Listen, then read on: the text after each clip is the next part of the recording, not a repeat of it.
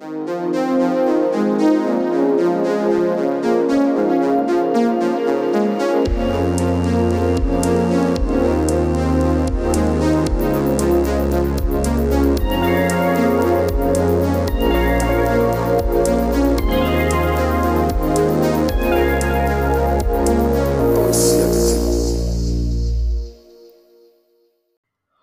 to Always See Everything, the movie podcast where we rate, review, and riff on every single film in the Criterion Collection. I'm Anthony, and this is my very surprised friend and co-host, Sean.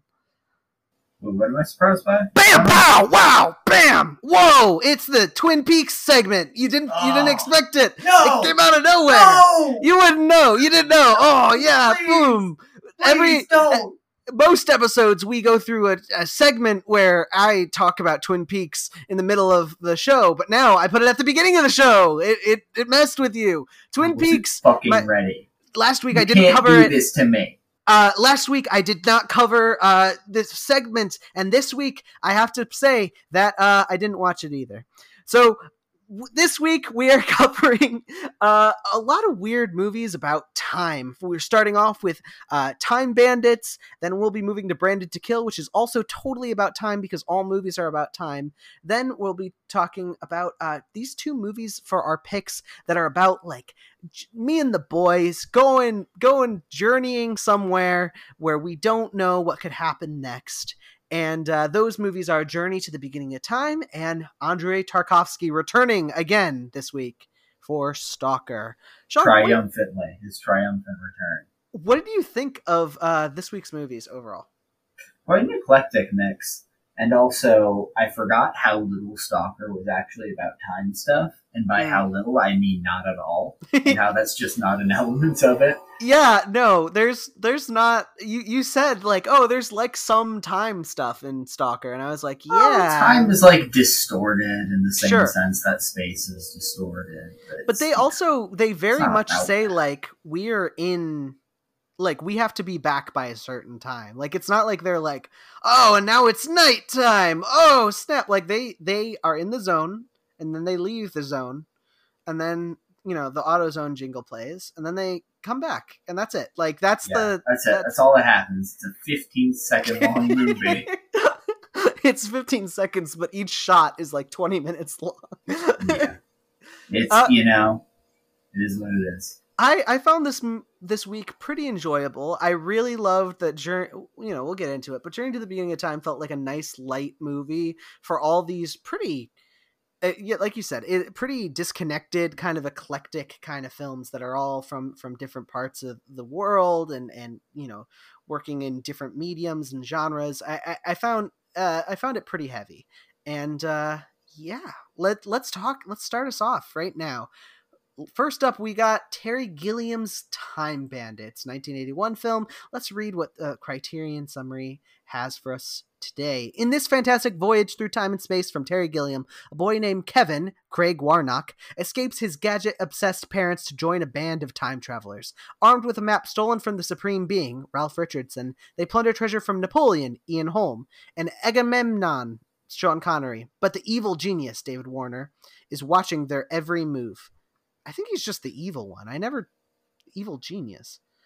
Very distinctly not a genius. Featuring a darkly playful script by Gilliam and his Monty Python cohort, Michael Palin, who also appears in the film, love him. Time Bandits is at once a giddy fairy tale, a revisionist history lesson, and a satire of technology gone awry. You have done it multiple times now, and I need to acknowledge how much it pisses me off how you say Monty Python. Monty Python and the Holy Grail. That's what he says. You're speaking American English. You don't need to say it like that. I'm not when I say Monty Python. Yeah. Dude, you really changed. You're a lot different than when I met you, and it's fucking disgusting. What is your relationship to Monty Python? Okay. That's a lot better. Now I'm starting to understand you.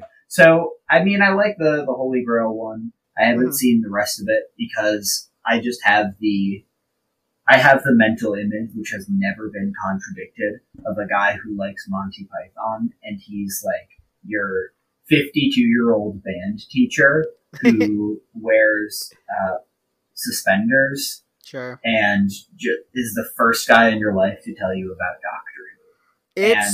That's true. Yeah. No disrespect to that kind of guy, but if I was him, if I had to live in his skin for 5 seconds, I would kill myself. I'm going to be that kind of guy when I grow up, and so that's why I love Monty Python. I'm not like I wouldn't even say I'm like a huge fan or a scholar for sure. I like a bunch of the movies, Life of Brian, Meaning of Life. They're pretty cool. Obviously Holy Grail is the best one. I know that people are like, oh, I'm a hardcore Monty Python fan, so I know better. I know Monty Python, like Holy Grail is not the best one. No, it is though. I watched some of the sketches mostly on YouTube. So I tried to give it a whirl, like going in order on, I think, Netflix at one point, and it didn't really work out for me. I listened to the Monty Python album, which came out at some point. I don't even know what that is. I'm sure there's some Monty Python scholar who's like, which one? And I have no idea. But I listened to an album of it, thought it was really funny. I keep on referencing the Spanish Inquisition because it's basically the Twin Peaks bit, but done, tastefully. And, wait, when did I do that in Twin Peaks? Remind me. No. The bit in Python is just the bit that I do with Twin Peaks, but better. And the Spanish Inquisition is involved. Yeah, generally I'm I'm a big fan of Monty Python, and so I've tried to check out some of other Terry Gilliam's other work. And yeah, so Time Bandits though was still a first time watch for me, and I found it pretty wacky. I was actually thinking that you were going to be anti this movie, Sean, because it's an 80s movie and it very much has some of those aesthetics. Well, it's a lot more about, I just fucking despise British whimsy.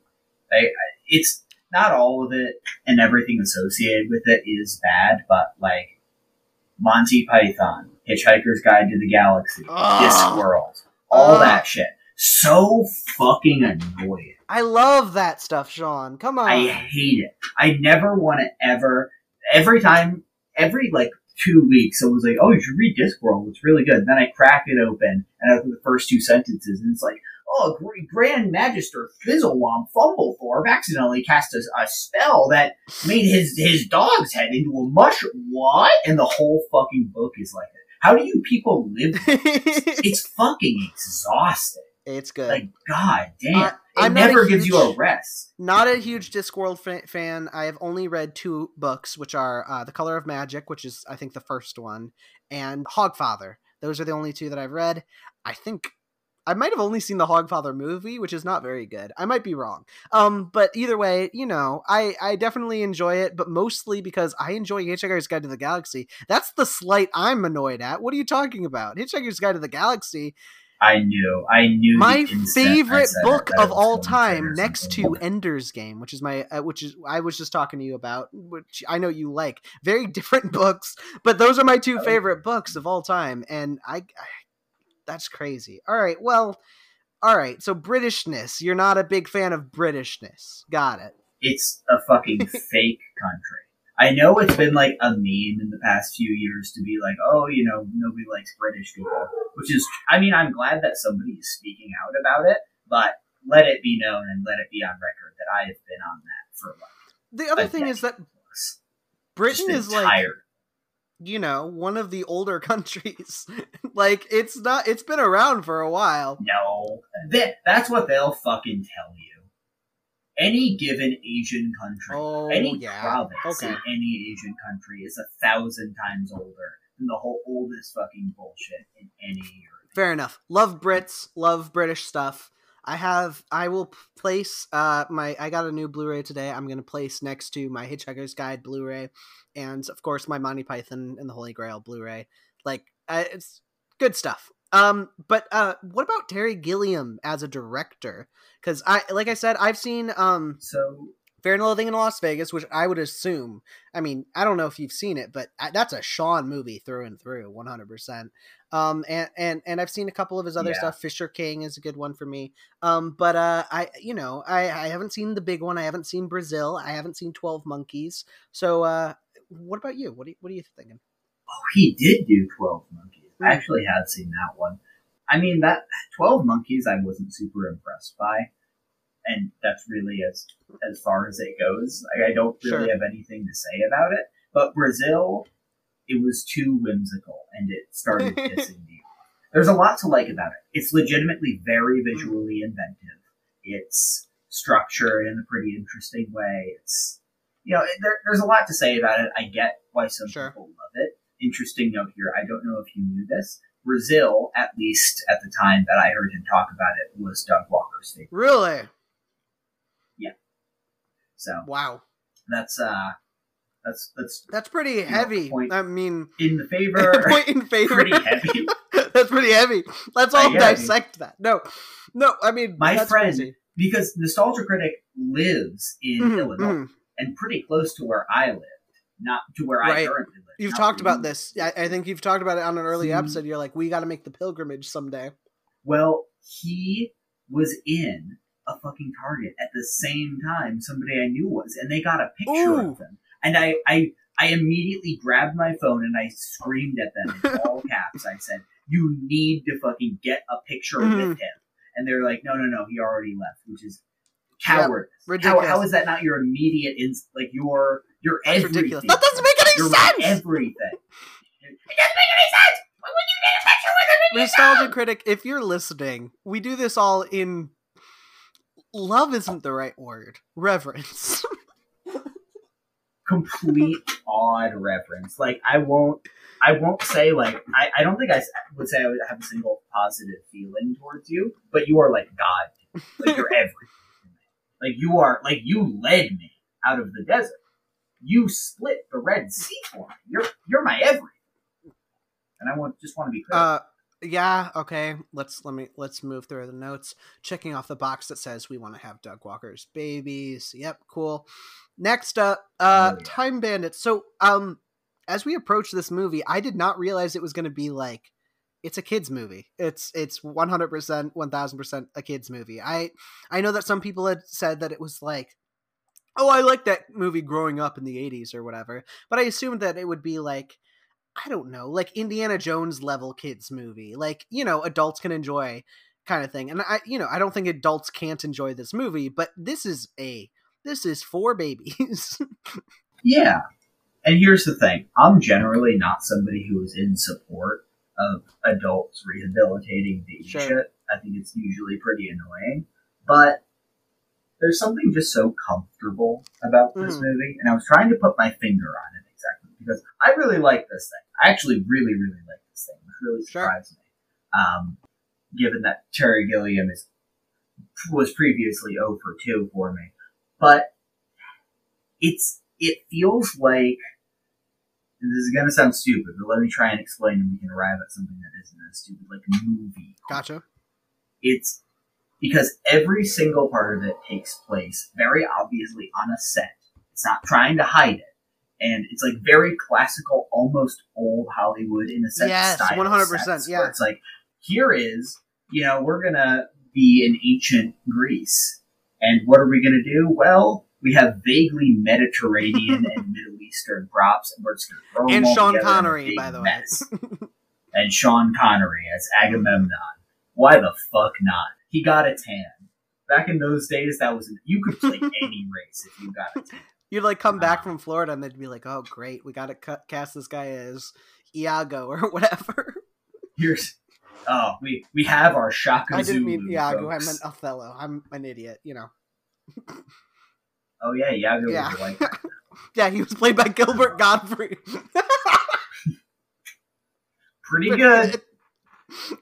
But you see what I'm kind of saying here is like there's a comforting sense in how kind of like corny and childishly fantastical. Yes. Like this is how a child envisions time traveling to all these different periods because he doesn't know that much about it. He's like, oh, the Middle Ages. Who they got there? Well, like Robin Hood, and there's a forest, and there's Robin Hood, who is fictional, like who isn't real. Like that is.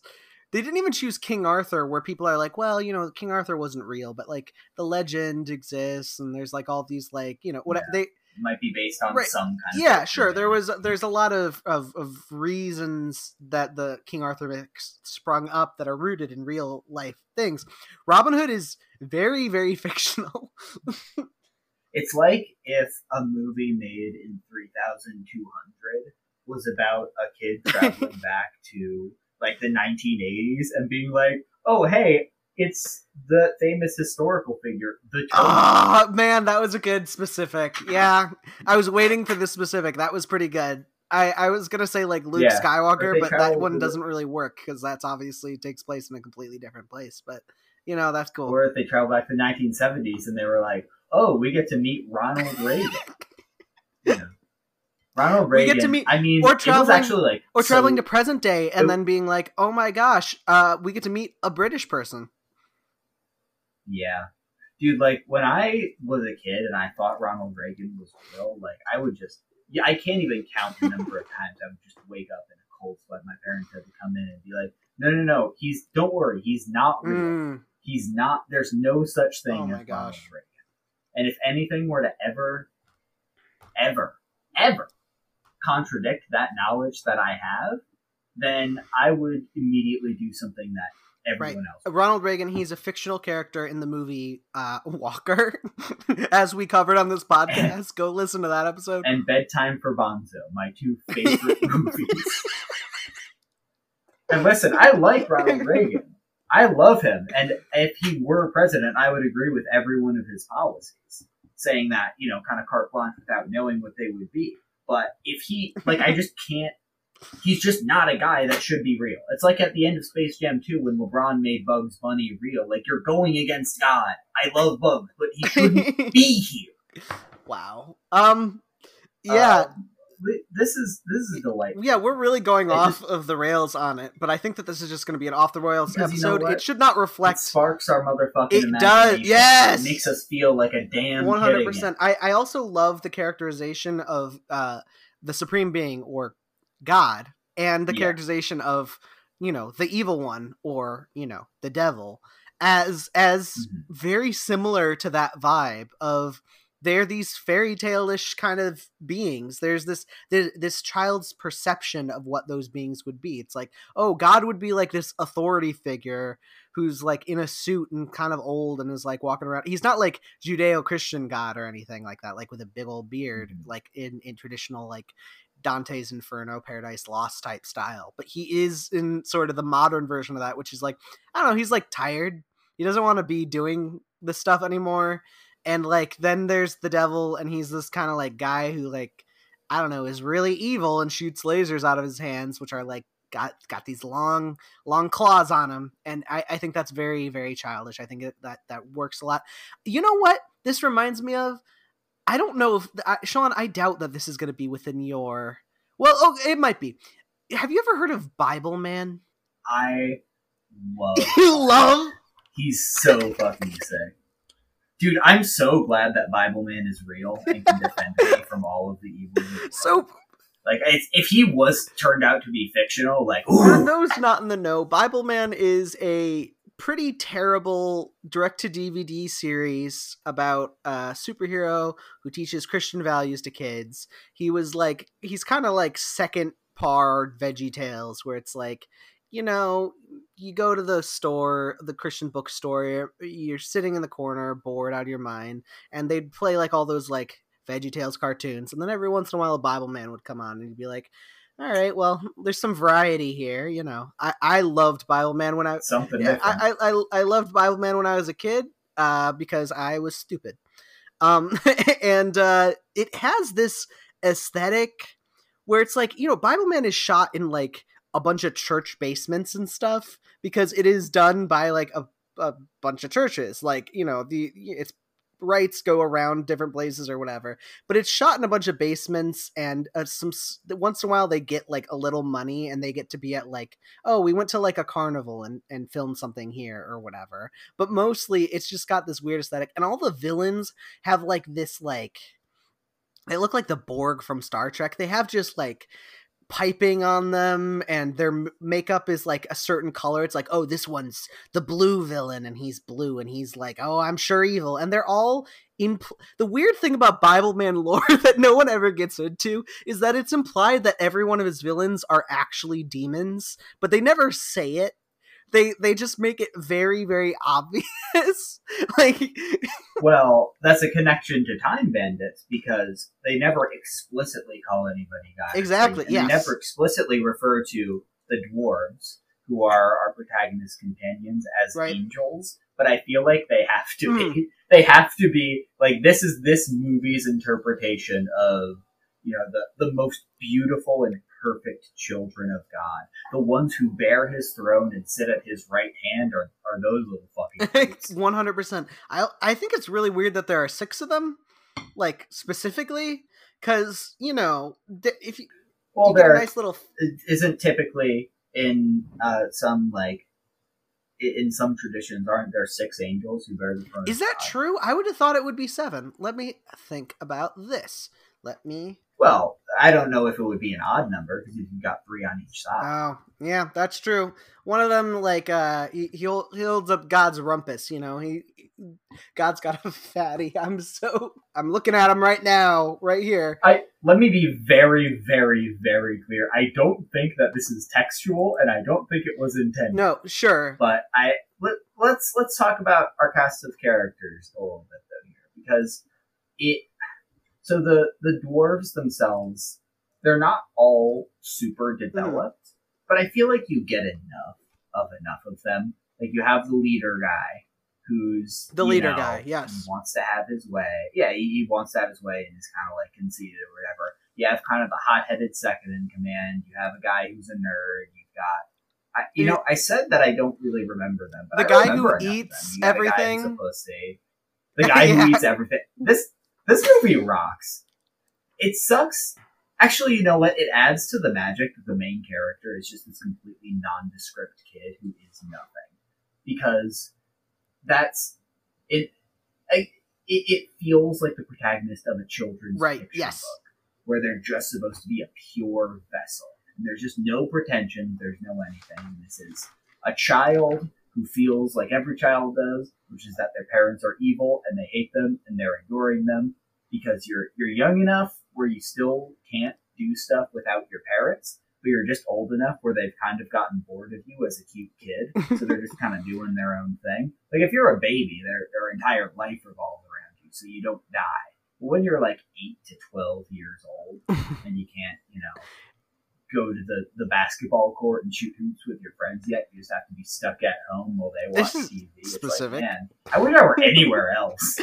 I wrote down that this boy feels like the son of Christopher Robin, who's being nannied by Mary Poppins, and like lives in a chocolate factory where he's constantly asking, "Please, sir, can I have some more?" Like, the most like British schoolboy sort of like, "Well, can't you understand?" I like to call it the BFG character. If you've seen the BFG, there's this little girl who always says BFJ, and just like that. And I can picture this kid doing the exact same thing. He just got that vibe of like, I don't have a lot going on in my head right now, but I represent childhood. Yeah, that's really the main sub-theme or theme of this week, is people who've got a lot of imagination. The kids who, when they were little, the teachers told them they have a lot of imagination, and they're like, oh, wow, I'm sure I've got a bright future because of that. And then we see in Stalker, the titular Stalker is what those kids turn out as. And it turns out they're freaks. Some axes to grind this episode, Sean. It's also me. Sure. That's also literally me. It's really cool that this has like this does that thing that I think animation does a lot. You know, BFG's, you know, an example or whatever. But I think that animation maybe I'm pulling at threads here that I'm not sure I completely understand yet. But I think animation owes a lot to British literature, and so it ends up with a lot of like the little kid goes off to a place and sort of discovers a world, the Alice in Wonderland, you know, Narnias of the world. So you end up with like Coraline and Spirited Away, every single one of those Miyazaki movies in general, where it's like you go off to this place and it's magical and it's full of life, and then you leave, you come back and you're like, well, I think I've grown up, haven't I? You know, like, yeah. Well, I mean, because they're all just directly cribbing from Disney. like every single one of those What? movies. No. But where is Disney? Like, okay, so Alice in Wonderland. Like, I mean, every Miyazaki movie, especially. Not especially, but every piece of Japanese animation is literally just, hey, let's copy Disney, and then it grew into its own. But what's the kid? Name another kids movie where it's like, I'm just a regular person. Oh wait, there's a magical world, and I'm a child. And like other than Alice in Wonderland, if you're talking early Disney, I can't even think of one. It's usually because they were all adapting fairy tales, sure. And that's even if not the direct subject matter of fairy tales, that's the impression that fairy tales are meant to give. It's an escapist fantasy for children. So I think that in that way, it all becomes, you can all trace it back to the kind of things that Disney was doing. Sure. But so, I was thinking about that's what I'm saying. I get that. I just think that it's more literature based, just because, like I said, I can't think of a Disney movie other than Alice in Wonderland, which is again British literature, where it's like, I'm a kid, I go off to a place where there's like magical things happening, and then I come back and it's like, oh, I'm a little more grown up or whatever, like instead I think like Spirited Away and other Japanese animation take from Disney in other ways. This particular theme I think is just British literature and the way that it interacts with children. Yeah, I think you could very much say that Time Bandits is kind of a trip through British literary tradition in a sense. The ogre. I mean, the Napoleonic Wars, obviously. And also just like how, man, those fucking British, they really have such an axe to grind against Napoleon, because he just they were so jealous. He is living rent-free in their head, because he just fucking rocked their little dicks off so my gosh. hard. So much better at them, at being a conqueror, that they're just like, every opportunity they get, they'll put him in there and be like, oh, he was actually really stupid. Like, the Napoleon caricature in this movie is just so, like, obvious. It's like, oh, he's short. And he's actually obsessed with being short, and, like, he didn't actually have anything going on in his head except the fact that he was short. Yeah. Yeah, it's just, like, it's also just kind of very off base. It's like, hey, look at how stupid and incompetent Napoleon. right. That guy'll never amount to anything. He never did anything worthwhile. Yeah, that's ridiculous. Yeah, I 100%. The salt was just, I loved to feel it coming off the screen, and honestly kind of respected how bitchy Yes, yeah, I definitely can see that. I think that there's a little bit of an axe to grind with all of history here. I think that, yeah, it's farcical. They never address the fact that everyone speaks a different language. It's one of those like Doctor Who-y thing. No, it's everybody speaks English. Everyone does, I guess. Everybody speaks English. Sure. Agamemnon. Shelley Duvall is in this. There's also so in general, I enjoy this as a Gilliam film too. He's always got this like dirty busyness to all his frames, where it's like there's always something going on. It's not important, but like there's a bunch of stuff going on at the edges of the frame where it's like, oh, I don't know, we'll have like a little guy in the corner who's like also on this hunt or whatever. I love the little like the demon head guys at the end who are all chasing him down. They've got like antlers and stuff, like those are cool, but like there's a lot of great costumes, like very willingly and blatantly artificial, but that's the charm, as I was saying. And like you said, some of them just like legitimately very good and interesting costumes. The bits in this movie are what really stand out to me, though. I think that Gilliam in general, he gets better at his visual storytelling. Or maybe, I don't know. I don't even know where this is within his filmography. We don't do any research for this podcast, as we've really well established. No. But, this is not, it feels like he's not quite at his full powers here, and he'll get better. There's some cool visual tricks like the wall pulling away and turning into a hallway, or the cage suspended over just complete darkness and oblivion is just honestly something that's going to live in my rent-free in my head or whatever as like a cool image. Or the ship on the head. Oh yes, 100%. But once they get into the fantasy realm, especially, there's just some legitimately very cool concepts and individual frames. But most of the movie, up until they get in the fantasy realm, good pull, good choice, is just like, and now we're gonna have a bit with Robin Hood, where Robin Hood's like, I'm gonna take this. No, thank you. Thank you. Whatever. He's like taking their stuff or whatever. And then, then Napoleon, the short stuff it's still kind of funny. It's still really a good bit, and it's so goofy that it's like I almost just have to give it up. Yeah, 100%. I think that this is definitely a good time. I wouldn't put it like high on my ranking or anything like that, but it's just a fun picture, and it's definitely in its own way original. It doesn't feel stupid or anything like that. It doesn't feel like it's talking down. It doesn't feel like it's trying to appeal to the broadest possible audience, but it definitely can have its fans in a way, and I'm count me among them. It's very individual in its own, I think, just how kind of mean-spirited it is.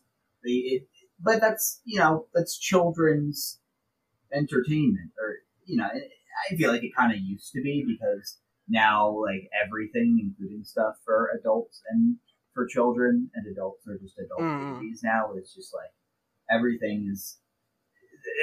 This isn't like a political correctness thing. Yeah. Like everything is just made to be so broadly appealing and comforting. And like, if you're on the left of center, it's about mental health and therapy and recovering from trauma. And if you're right of center, it's about returning to the old ways. This is how right you are. Yeah, both that and also just like, yes, all the people who you hate are pedophiles. And you're right. Okay. All right. This is satire. I have to keep on like putting in the Alpha Dogs episode. The entire description is covered with me just saying this is satire, just to make sure nobody gets confused. You're fucking with my art. But yeah, in the vein of pointing out just how like weird this movie is, and just how mean is. The way that it ends is incredible. Okay. Let's really break into this, because I actually want to pull back to like right before the ending, which is I was gonna they have the climax of the movie is they bring in all these people from like there's a bunch of cowboys and a bunch of knights and a tank and some kind of space vehicle with a laser gun on it. Unclear. It is unclear. It's never brought up. It's never dissected. Love that it's just a thing where it's like, I don't know, something from the future. All right, we'll put a laser, like old-fashioned World War II gun on this. Yeah, why sure, not? Let's throw it on. I think it rules. And then they all fight this guy. This is the thing. When that happened, I remembered something that my girlfriend always says. My girlfriend, of course, I love her, but she is the epitome of the modern mindset when it comes to movies in general. Where we watched this movie, a good movie. Speaking of Coraline, by the director of Coraline, called Wendell and Wild. And that movie ends. I put it on while she was asleep, and when she woke up, it has that ending where it's like all of our friends from the movie came to help us, and they're all gonna help us with this final battle. That's not like action, but it's like and then this person shows up and he does the thing, and then this person has like some line where they're like, "And I'm mad," haha, and then they like all fight the big bad guy or whatever. This is what this feels like. Again, it's a kids movie or whatever, but I'm always reminded of what she said, which is she's just like, wait, you didn't tell me it was this kind of movie. And I was like, you mean like a kids movie where they're just at the end, they don't know what to do. And so they just have like a big climax where it's like, all of your friends are here and they're going to like beat up that bad guy. And he's going to go, oh, I'm going to get you. And but you got me. And then like one of them does like a thing where like they show their butt and they're like, you can't catch me or something. And then you're like, oh, wow. Yeah, someone does something goofy and childish. Like this is serious right now. Right. Comic relief pisses me off so much. I'm not saying anything bad about comic relief. What I just mean is because there are stakes. I just mean no. Sorry, this is my own thing. So it is it's a kids movie, and it doesn't feel like it. For a second, I was like, kind of. All right, well, they're gonna bring out the tanks and do the things or whatever, and they'll all come together with the power of friendship or whatever against literal like manifestation of evil and somehow overcome it. But I love that like when they show up, they didn't really saw off the edges of what this is. Like first of all, the tank straight up is a tank. It's pretty brutal. And yeah, you've got a laser gun or whatever on one of them. But like the the cowboys straight up say like, we're gonna have ourselves a lynching, boys, or whatever. They do. They do say that. I forgot. I don't want the fact that Sean keeps saying "I do" or they do to distract you from the fact that it actually is true. Like Sean says they do on like to joke sometimes. No, they actually do in this movie, and it's funny and it works because it's like this is not like good, and you know they get beaten up. They don't win at the day or whatever by beating them up with like historic figures or anything like that. They eventually win the day because you know, God shows up and is like, my whole plan was actually this was a test run for evil, and yeah, cool. Let's be done. We've been stress testing evil. You know, we feel like, you know, and now it's temporarily down for certain. And then we get into the part of the ending that you like, where he goes back home. And would you like to recap what exactly? How do you read this ending? Yeah, so he goes back home with a piece of evil in like I forget exactly how it is, but when he goes back to his house, it's in the middle of a fire, and it's like, oh, you know, his house is burning down or whatever. That's when he wakes up in his bed, and he evacuates, and his parents are like, oh, you know, we need to get the fancy refrigerator or whatever. Their whole thing is just like they hate him. They hate his little ass, and they're just constant. I mean, they don't even hate him. They just don't think anything of him. They're just constantly ignoring him. And the firefighters, the big handsome firefighters, come out with a fragment of evil in like a little box or whatever. And then his parents look at it, and then he tells them, hey, please don't touch it. That's evil. And they look at him, and they touch it, and then they explode. And then Sean Connery, as Agamemnon, who previously had promised to adopt yeah. And, you know, let him live promise, with him. Did it. He did it. He straight up did. He did it. He followed through. A man who looks exactly like him winks at our protagonist, and you're like, oh, he's gonna like adopt him in the modern age. No, he drives the fuck away. And the kid is just left completely alone in the world, no parents, no nothing. His house is burned down, and then it just ends, and it's over. Like, why? Why did it end like that? I had a big damn smile on my face. Is like, it's that thing again, like I'm thinking Roald Dahl movies, right? Like James and the Giant Peach or whatever. Again, another one from the director of Coraline. But like it's like these movies that end with like, and then all the bad caregivers were punished, but they like blow up. Like they don't. And usually there's like, and then the kindly janitor, right, takes him, adopts him. Right. They live Sean Connery should like no. take him home or something or whatever, but no, he's just like left alone. He looks as confused as we are as the camera pans away, and you see the Earth, and then you see the stars, and then it says "Time Bandits," and that's it. That's all good you ending. Get, and that's all you need. All right, I don't want to usually do this, but I think that we're both into Time Bandits enough that I think we should talk about this. Terry Gilliam's Time Bandits is being adapted for an Apple TV series. Peter Dinklage has been offered the lead, of course, because you know he's the one that they would say to do it. But apparently I don't think he took it. Taika Waititi is going to be helming the role. Oh no!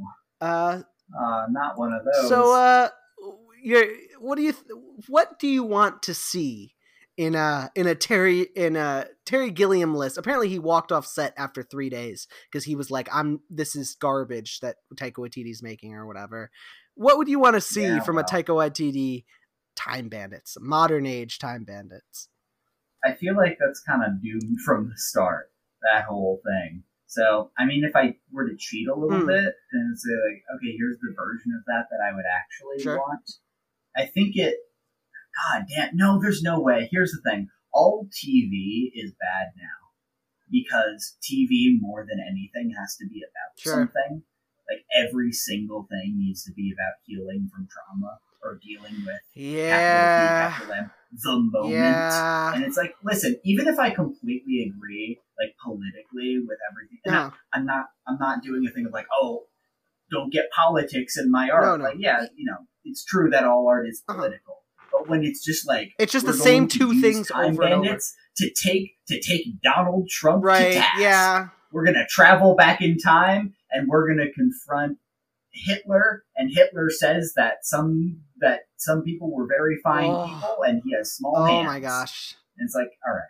But that could be. This is just completely tangentially related. I mean, Taika, not even remotely. I mean, Taika did make a stinking Jojo Rabbit, so it could definitely go that way, in a way. Yeah. Yeah. I mean, listen. I get what you're saying. I just don't believe any kind of, especially like Apple TV. Like, I guess I have some good. Did they produce the Velvet Underground one, or is that just the only way that we can? Yeah. Okay. So they have one. It is weird seeing the Criterion logo and then the Velvet and then the Apple TV logo or whatever. But yeah, they did. Yeah, I mean that's one piece of goodwill to counteract all the Ted Lassos. You don't like Ted Lasso? I haven't seen it. It's just not. Yeah, fair enough. I basically agree. I'm not a big fan of modern TV.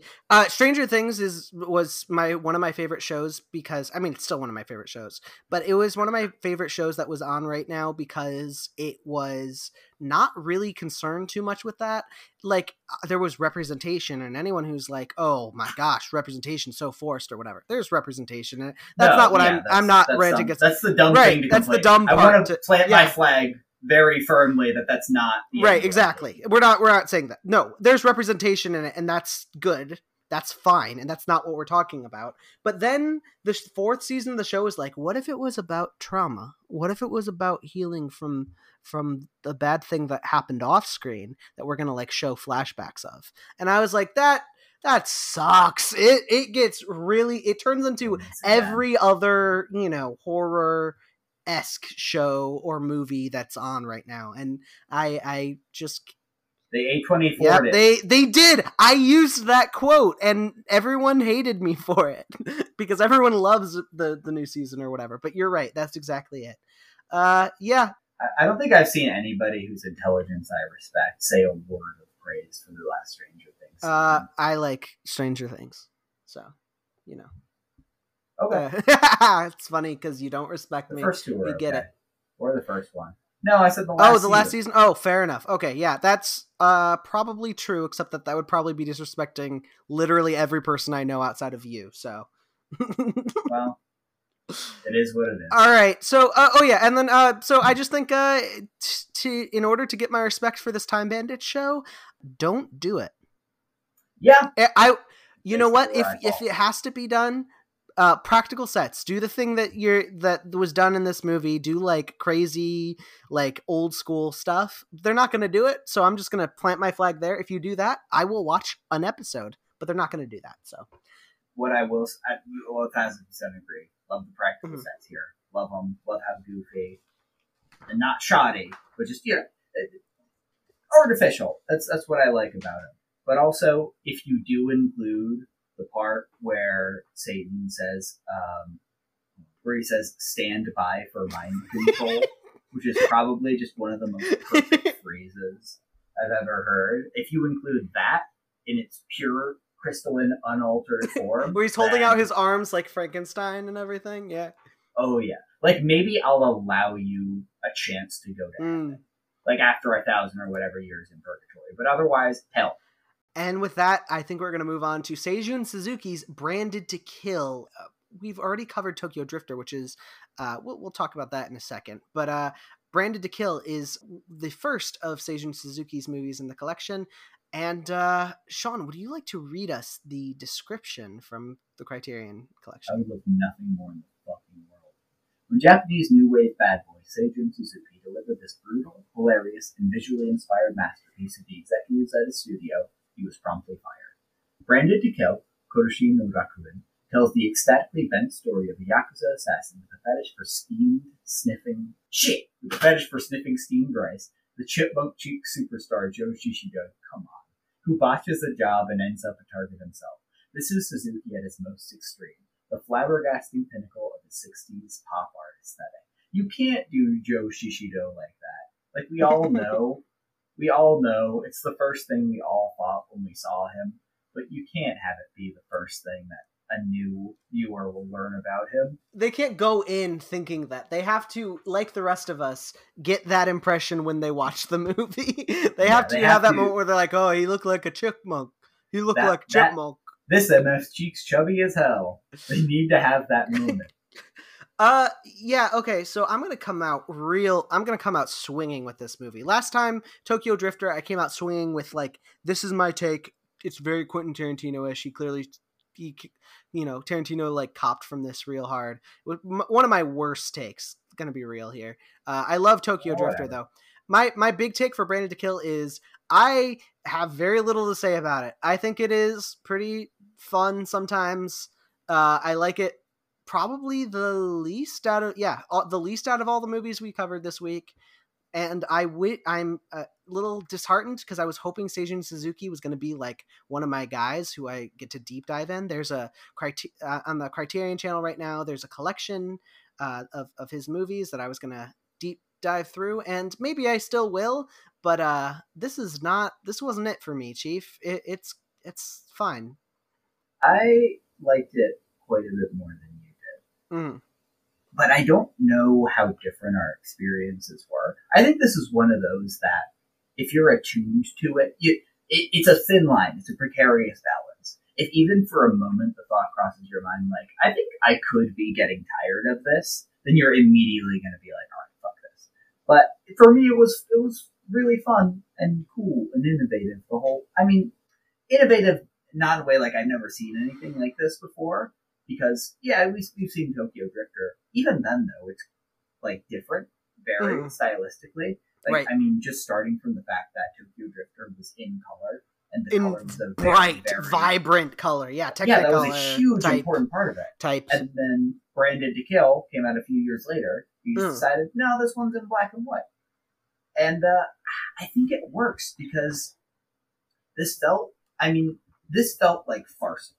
Like, kind of the Japanese version of Monty Python. Like, in a sense that it feels like a series of sketch comedy characters that were adapted into a movie. Like, if there was a Saturday Night... If you mean that they're thin, yes. If you mean that they're funny, no. No, they are funny. So check yourself on that. But it's like if all the Saturday Night Live characters... It's not like a Night at the Roxbury or anything. It's like if all of them had an Avengers-style confluence where they all came together. That's what this feels like. Where it's like, oh, it's the rice-sniffing assassin. Oh, it's the weird assassin. Oh, it's the weird lady. Oh, it's the other weird lady. you're really like, oh, there was the one specific that I'm going to latch onto, and then I can't remember the rest of the specifics. No, but yeah, that's true. That's true. Part of why it's so fun. Is like they're just not indescribably exactly, but just kind of like, why are they like this? Like, what is the decision that made it so that he sniffed rice as his thing? And I looked it up. And what do you think the reason was? They thought it would be cool. No, it was that he wanted to make the hero, Seijun Suzuki wanted to make the hero quintessentially Japanese. Oh my gosh. Okay. And his reasoning was like, well, if he was Italian, he would want to sniff you. Like, dude, you are so motherfucking right about that. Respect. So, like, if Seijun Suzuki and like Canadian Seijun Suzuki would be like, he's got to sniff bacon, eh? He's got to like be drinking maple syrup the whole time. Yeah. I mean, this is the kind of thing, you see? Like, it's funny. It is funny. It's funny if you think about it. That's made me laugh more than almost anything we've ever said on this podcast. Seijun Suzuki is a funny fucking guy. He is. I didn't find this movie funny at all because it wants to kill itself constantly. All the characters think about is like dying and trying to prevent death or trying to instigate death. It's not fun. And I don't mean it in well, it's morbid. We shouldn't think about those things. I mean, Beetlejuice is funny. Like, I mean it in that, like, it doesn't, it's not a comedy by any stretch. Everyone takes themselves deathly seriously, and not to an over-exaggerated extent. They're just really thin characters that are really concerned about, like, survival. It almost, the closest thing I would think about, when, you know, obviously this is very much a gangster movie, but outside of Tokyo Drifter, the movie that I would most compare this to is probably like a Hitchcock movie, where it's like there's the suspense and there's like a gimmick going on. It reminded me of High and Low, right, where he's like on the phone and there's this other person who's constantly watching him the whole time. It's got that kind of feel of like there's just darkness around these people, and it didn't make for a very funny environment. I think that's an insane characterization of this movie, because every part of it is farcical. Like, it's ridiculous. Because the core premise is this guy is one of the greatest assassins of all time. No matter what you put in front of him, no matter who, you know, tries to fuck with him, he will always come out on top because he's just that good. And then you meet him, and he's like this weird rice-sniffing dipshit who's just like constantly afraid for his life and constantly like horny and fixated over this random woman with no redeeming qualities. Right. He's just 100%. willing to ruin his life for her. And by the end, I mean, not the entire third act, but the last confrontation between him and the ultimate number one assassin is, I mean, just a comedy sketch straight up. Like, no equivocation. Sure. No okay, yeah. I get what you're... Yeah. And yeah, there's like they won't take the gun. They got to leave the gun on the table. They have to pee together. They've to each other. All he that has all stuff. These weird little. He's the greatest assassin of all time who refuses to kill his target. Yeah, because that's not how he does things. It, like when he gets the gun and when the main character gets back to his home because he thinks he's finally escaped, and he picks up the number one's gun, and it's got a note inside that says, "This is how number one does things." I did think of like the first person that came to mind was like The Rock or something, where it's like, "Do you smell what I'm cooking?" Like a wrestler type, you know, archetype who's like, "I did the thing," and it was like really cool. And you're like, yeah, but I'm gonna break some real like fantasies here, but wrestling's fake. You know, like it's got that weird humor for an outsider where you're like, yeah, but this is all silly though. And I mean, it's not that wrestling is fake is the problem, is that wrestling fucking sucks and is like really lame. Sean, like am I ever gonna mention anything, whether I have a good opinion of it or not, and you're not gonna be like, you know what though? It sucks. Well, Monday. We'll start talking more about like Neon Genesis Evangelion, and you'll get a lot more positive responses. Fair enough. There's like 2 or 3 things that humans have ever made that are good, and you're not hitting them. I also want to acknowledge the very unique Japanese thing that if you're paying enough attention to Japanese media, you'll immediately get, which is how interranked hierarchies they are. Every single thing. As someone who does not consume nearly as much Japanese media as you, I definitely see that. I think of My Hero Academia, because that's the one anime I watch, and obviously they're all about like who's number one hero, who's number 2 hero, and all that. You know, so yeah. And I think there's a very funny thing about the idea that, hey, no matter how like exotic or despicable or low down or out there somebody is, like, oh, a professional assassin, like kind of someone who's in the dark underbelly of everything, like, you still have a corporate ladder, and there's still guys above and below you, and you have to grind to get a little bit better, and everybody's going to be disappointed in you if you don't, do this, and this. It's one of the things that's kind of subtly funny about this. It's not, it's what people. It's not ha funny. Exactly, but it's cute. A lot of little things about this one that stand out, and I mean, we probably shouldn't underestimate just if someone isn't familiar with Seijun Suzuki, like it's incredibly stylized to the point of almost incomprehensibility in places. But I think this has even more kind of fun and energy and momentum to it than Tokyo Drifter. Not Okay. necessarily that that's what makes it better. Interesting. I'm not sure if I like it better, but Tokyo Drifter takes its time. It drifts, it meanders appropriately. It does, yeah.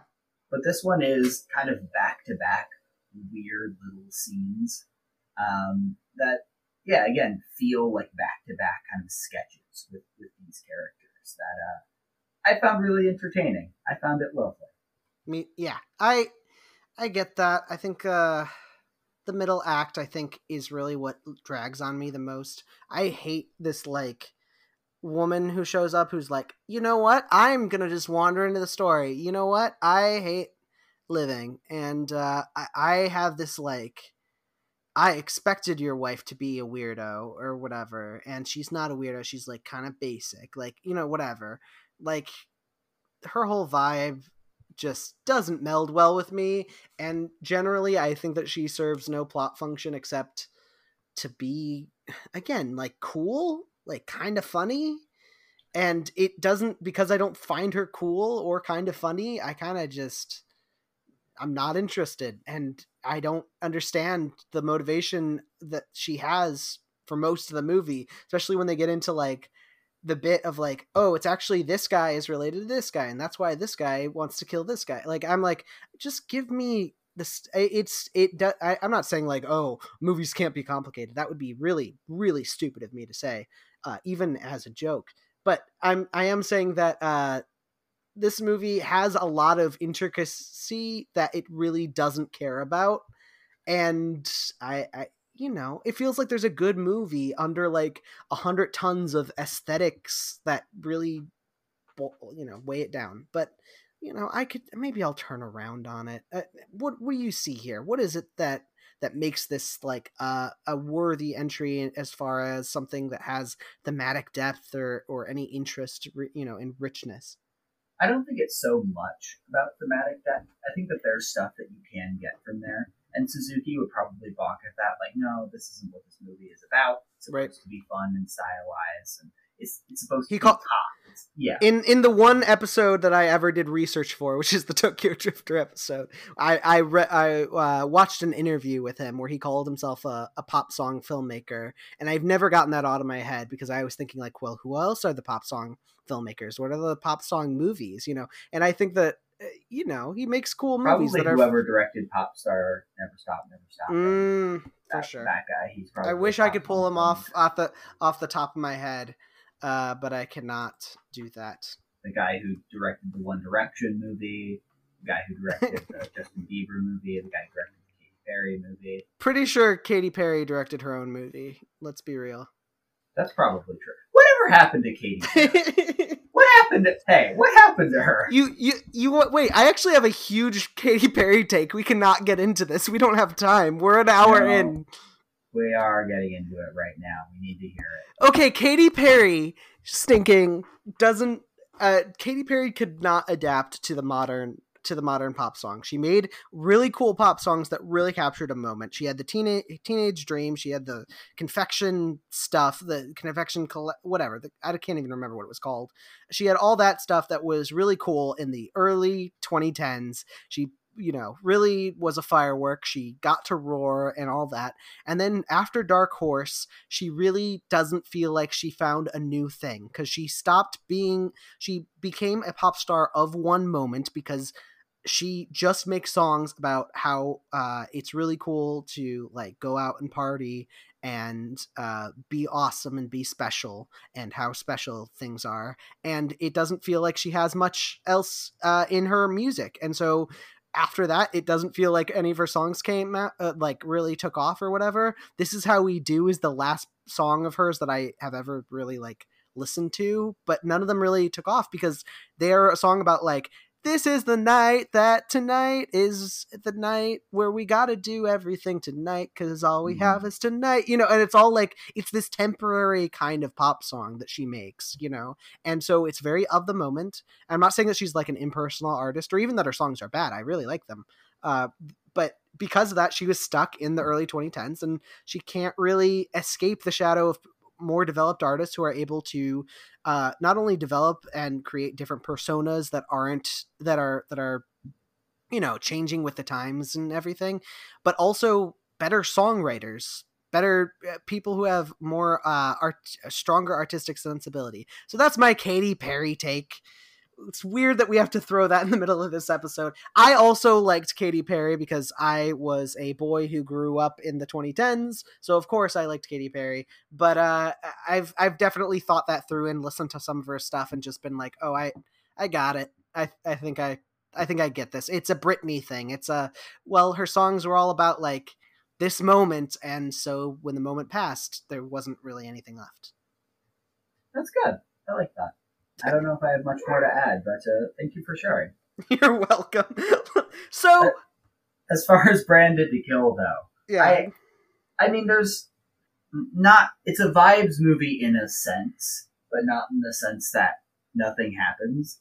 A lot of things happen, but they're just sort of scattershot and individually meaningless. But they cobbled together. They form a pretty interesting trajectory. Like the part with like the butterflies going across the screen, it's like kind of half dream sequence, half like music video sequence just dropped in the middle there. There's a lot of little things like that I think add up to make this really fun. Bolstered along by performances that are intentionally one note for characters that are intentionally one note. Yeah. It's not everybody's going to find it funny. Not everybody's going to find it entertaining. I get that. I'm actually not that surprised that you like Tokyo Drifter, but not this. Because they do feel very different. They're my vibes. I honestly think the difference between you and I could almost be described as the difference between Tokyo Drifter and Branded to Kill, which is like... But I like both of them. So yeah, you like both of them. No, you like both me and you, whereas I don't like you. No, I'm kidding. No, respect. No, that's true. That's true. That's our dynamic. Right. No, but actually, like, I don't know. Branded to Kill is just it feels like it's like taking itself a little extra seriously. I know you're saying it's like a joke, but it's like, it's not fun. I don't understand how you could see this as very fun. I get where you're seeing like jokes. There's like, okay, so he wandered. I don't know. I just can't see it as fun. I don't know how else to describe it. If this is a movie that the most fun I had was just the stupid thing that I like to do, which is I'm like, oh my gosh, look, that thing is like that thing where he does the same kill as Ghost Dog up the sink or whatever. Right. And I could not help but be like, it's cool. It's because of that thing I know. But really, I don't know. This was just the toughest watch this week when I expected it to be a home run. And maybe that like colored my impression of it. I liked it. I didn't love it. It's like a great dictator for me where I was like, yeah, cool. But there could be more here and there's not.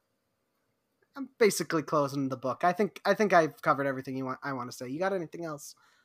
No, I think I'm ready to move on.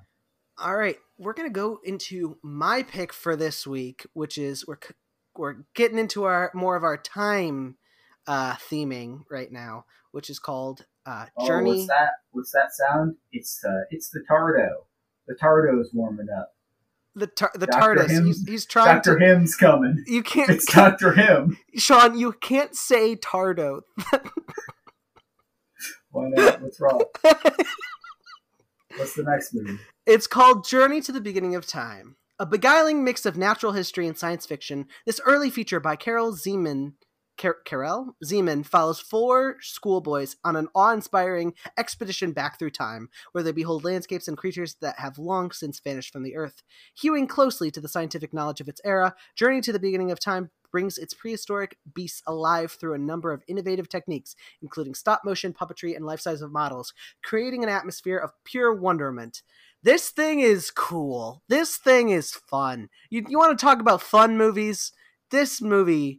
it's pretty fun. Like, I don't think, like, honestly, I'm gonna be real here. I think this movie is barely any better than Branded to Kill. Maybe a little better than Branded to Kill. But come on, there's like dinosaurs and special effects and the kids are running around. It's like fun. it feels like playing with your friends in the woods, but like the woods are like the suburbs, like kind of circle of trees that's been set Yeah. aside to be like the woods or whatever, where like you'll find like a skunk living there or whatever, and your mother would be like, well, you shouldn't play in the quote the woods or whatever. Yeah, it rules. It's great. It's very much about like, I mean, kind of the core premise of it is that it's supposed to be kind of educational, Mm-hmm. but I don't know just for that reason how stimulating a child would find it, because they can very easily sense when you're trying to help have them learn something. And I can tell you, as someone who worked to try and teach kids shit, there's nothing that they hate more than that. Then knowing Anything. that they're being taught. Yeah. Yeah, yeah, yeah. But I still think that it's like very comforting. It's very comfortable because the stakes are there are stakes, but they're kind of low, and there's a few little different trials and challenges, but ultimately it's about hanging out with your friends and just seeing some cool shit. And Sure. it's I mean I we think have to as a acknowledge like how delightful that the whole thing is, just because Karel Zeman, which is how I think we just decided how to pronounce it. He's like, I did not know he was this fucking cool, because the animation in this, like, I mean, you can't really say it holds up exactly because standards have just shifted so much, but I think it still looks very good because it's mm-hmm. nice and stylized. It's very cute, and there's a lot of like the diversity of techniques that are being used and everything, and just the attention paid to the scientific knowledge of that time, which is dated by now because dinosaurs have feathers now. Hmm. But it's just it's such a delight. It's a I quiet little movie. I like to say that sometimes that like as a kid, I would have been the weird kid who actually liked this movie, because as a kid, I was like a boy plucked out of like the late 1800s, where like if you gave me a hoop and a stick, I'd be like set, and you'd blow my mind with like a basketball and a backboard or whatever. Like that That was like too much for you. like you'd be like, no, like that would be like my ideal thing. I like loved reading like Treasure Island and The Great Brain, and like these older books about like there's some kid and he goes off on a Swiss Family Robinson, even Robinson Crusoe, but like these old school things where it's like you kind of feel like you're learning a little something because they're like classics, and you'll learn a little bit about like this is what happened in pirate times or whatever, but it's mostly like an adventure. And I don't know, I would have liked this as a kid, but I was a little weirdo child. I think I that would what have too. I think the appeal of it to modern audiences is really going to boil down to sort of the Avatar thing, where it's like it's very. I liked that it starts by saying, "Okay, so we all went and we went to go see dinosaurs." Boom, and like they are like already on the expedition, and I like that because it's basically just saying, "Here's the stakes. We want to get to the end of history, the beginning of time, to see the trilobites or whatever." So we're gonna go into this cave because we heard like in Jules Verne novels, right? They go into Journey to the Center of the Earth, they find dinosaurs there. So we went into this cave and we just assume that it's gonna happen, and it turns out it's true. And Yeah, they're there's very like we'll go into our magic cave, which we right. all know to be our special magic cave, and we're going to go back in time, and it's not a big deal. It's a lot of fun. It's like Magic Treehouse books or whatever. It's these like the kids who have like an overactive imagination doing the thing, and it's like, is it real? Is it going to interact with like parents or anything? No, of course not. But it's gonna, for us, it's our little world or whatever. And I appreciated this vibe of like the joke that everyone says now, where people are, you're on the playground one day and your parents don't know that you and your friends have been building to this season finale for like weeks now, and now the plot lines have all converged so that you have to hit each other with sticks now or whatever.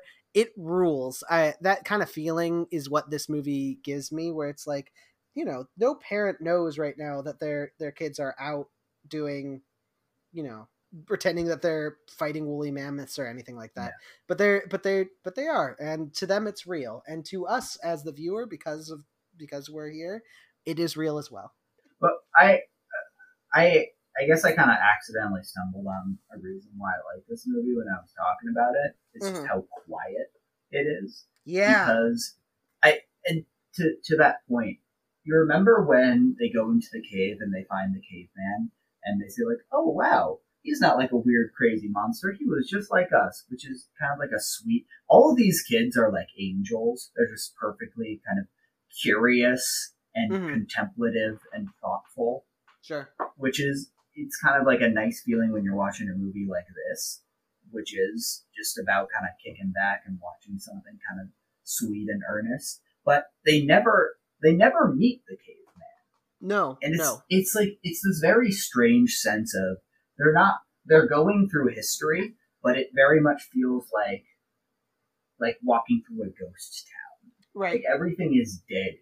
There's an acknowledgement that their time has passed. The movie would not, in my opinion, the movie would not get in the Criterion Collection if they met a caveman. You know, like it needs to keep that surreal quality of they're in distance. Somewhere that no one else has been before. And if they met a caveman, it would be, you know, a modern person in like some kind of garb. Would be like, hey, what's up, kids? I'm Og the caveman. Right, Let's ride on my pterodactyl and we'll go to the volcano. And they would have been it'd be like a scary monster. Well, Og is like our friend, you know, and there'd be a whole thing. Yeah, I like it this way. I like the way they keep it. Yeah, it's got this sort of distance from its subjects. And there's a little bit of a minor conflict because this whole trip is for the sake of Georgie, who's kind of the youngest of them, and he wants to see the trilobites. Trouble. Yeah, and they're like, "Oh, you're just a fucked up, stupid little kid, whatever." And oh no, we lost the logbook. You know, Georgie has to like throw a stick at a funny lizard. Yeah, which is an incredible scene. Then he pulls it out of his shirt. Funny little lizard.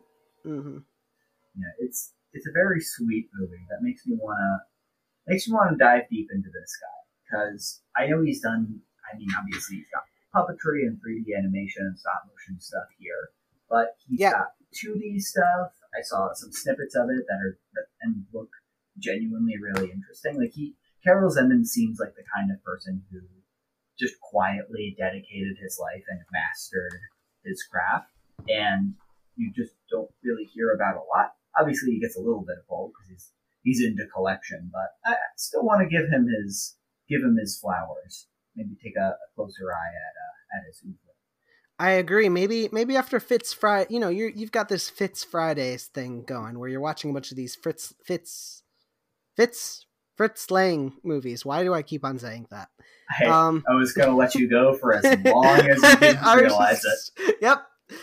Anyway, you got, so maybe your next director after that should be Zeman. There's a lot of Fritz to still go through. I know you've got like. I mean, I know. Doesn't he have a 50 movie filmography or something like that? He did a lot, and there's a lot of them that I'm probably going to skip. I mean, I've watched a handful more of his films now, and I can comfortably say that he was a different motherfucker every time he picked up a camera.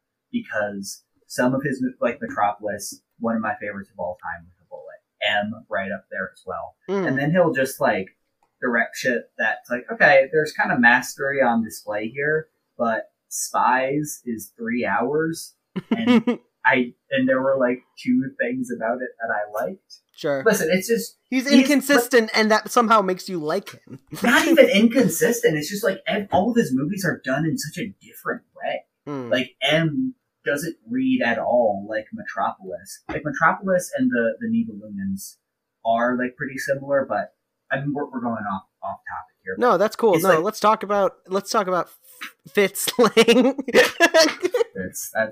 That's who he is to us. Fitz Lang. But just, I mean, that's why he's the master, because it just seems like every single time he was comfortable doing something completely different. Some days he was Fritz Lang, sometimes he was Fitz Lang. Yeah, and that was really the main thing, is like he would swap which name he chose. It was like, so I like his films under Fitz Lang, but his Fritz Lang ones are the ones that really pop off. It's that thing, it's that joke in Scott Pilgrim. You know, their first album isn't as good as their first album. I thought you were going to do like the Scott and Nega Scott, and they're just like the same guy. Duh. Yeah, okay, sure. Or they're like, oh yeah, I'm like that. Oh, he's a real chill dude. It's Fritz Lang and Fitz Lang meeting each other. If we had a social media manager, I'd be telling them to make that meme right now, but we don't. It's just me, so I'm not going to do it because I'm lazy. He just shifts which eye the eye patch is on. Both of them are completely fine. He's just faking. No, but the weird thing is, Fritz, if you lift up the eye patch, there's actually a scarred eye under there. But he can switch between them, which one is the messed up one and which one is the regular one. The world is truly in serious place. Yeah, so Journey to the Beginning of Time is a movie about that, and the special effects are absolutely marvelous. They're not like, I'm not sitting here telling you like you should watch it because it looks realistic or anything, but that's not the point. It's the stylistic endeavor, and I think it rules. It's the cartoons. Stop motion is, they're stop motion and puppetry at work here that far surpasses anything that I have seen before. I really enjoyed it, and I think everyone should check it out. Pretty light on that one.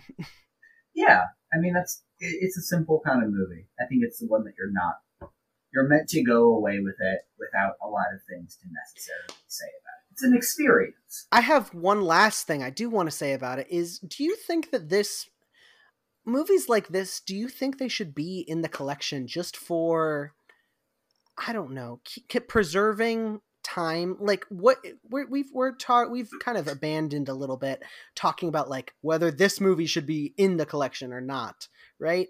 Journey to the Beginning of Time is not a movie that's like amazing. I mean, it's amazing as a technical marvel. Sorry, I don't mean to cut you off here, but sure. I feel very strongly that something like this kind of needs to be acknowledged. Sure. Because it's a very unique type of film. Like it's semi-educational, not documentary, but like meant to be sort of informational in its way. It's a biopic, but about dinosaurs. It is, yeah. It's very light and it's very low stakes, and it's that confluence of things, and also just obviously the stop motion aspect of it, and right? Unique sort of special effects on display. Like I think that this movie needs to be in the collection more so than a lot of movies that I consider to be better. Like if someone gave me a choice of saying like, hey, should this go in or should M go in? I'll be like, well, M is better, but there are more movies that are great in the way that M is great or closer to that than I think there exist movies that are like this. I agree with the principle that you're saying. I would still put M in because M, I think, is really impactful and influential, but I definitely get where you're coming from. Yeah. Sure, yeah. It's got its own... this thing has its own merits, you know. I completely really, unique merits. 100%. And it really broke up a pretty heavy week, which brings us to maybe the heaviest movie we've covered? Debatably? Depending on your reading. I also just want to briefly say, to bridge the gap here, how similar, the weird similarities of Journey to the Beginning of Time and Stalker. Yes, 100%. It's about some guys going on an adventure in a place that is weird. Why don't you read the Criterion summary? Because I think that everyone will be able... Yeah, they'll be able to listen to that, and they'll be like, oh yes, definitely seems like Journey to the Beginning of Time. Andrei Tarkovsky's final Soviet feature is a metaphysical journey through an enigmatic post-apocalyptic landscape, and a rarefied cinematic experience like no other. That whole paragraph felt like an MF Doom. A hired guide, the Stalker, leads a writer and professor into the heart of the zone, the restricted site of a long-ago disaster, where the three men eventually zero in on the route, a place rumored to fulfill one's most deeply held desires. Adapting a science fiction novel by Arkady and Boris Strugatsky, Tarkovsky created an immersive world with a wealth of material detail and a sense of organic atmosphere, a religious allegory, a reflection of contemporaneous political anxieties, a meditation on film itself. Stalker envelops the viewer by opening up a multitude of possible meanings. That's a pretty lame way to end it. To be like, what makes this movie good is that there are a lot of... You can interpret it any damn way you want, which you can say about any movie. But, I mean, I get what they're going for here. There's a lot of very viable readings, I think, here. And I think just based on our pre-recording discussion a little bit, both of our readings get kind of acknowledged here. So I think they're some of the more common ones. Yeah. So do we want to start off with talking about the main takeaways that we had and then going into details, or other way around? What do you think? I want to start. I kind of want to start with the details a little bit. What I want to say about this movie, I want to give people the impression of what it's like to watch this movie a little bit, because I think that is if so we're just going to sit in silence for 4 minutes. Sean, that was a 3-point joke. It's a movie. So this movie is 2 hours and 40 minutes long. It's about these 3 guys going into, quote, the zone, in this like post-apocalyptic thing or whatever. And when they're outside the zone, everything is in this like goldish kind of hue. And when they go into the zone, for the most part, it's in color. It's in perfectly normal, a little vibrant, but kind of gray, bluish gray color. And this movie is languorous and long, and the entire time people talk about like the zone as if it's this like living, breathing being that's scary and like can ruin you. And as much as that is true, I want to put forward something that if you want to go into this movie with, completely free, skip to the next segment, skip to our outros and our ranking and everything, because we're going to get really deep into this. I encourage that because we get really racist, like 5 to 10 minutes in. Like, you start comparing all the skull shapes of every Slavic race, and you do not want to. Oh, Sean! No, but I think that they're white. It's fine. Stalker gets into this thing where you got this character who is the stalker and who's like warning them like, man, this place is gonna like kill you, or it's gonna like drive you mad, or you're gonna get lost or whatever. And for the most part, nothing happens. There's no dangers within the zone, really.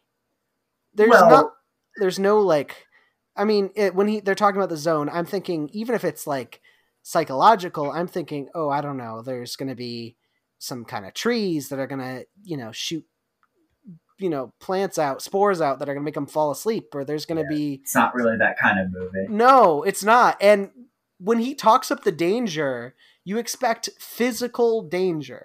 When they're scared of like going down the pipe, you expect that the pipe is going to be bad. And instead, all it is like kind of sad, kind of, it sucks a little bit. And, it does. It sucks a little.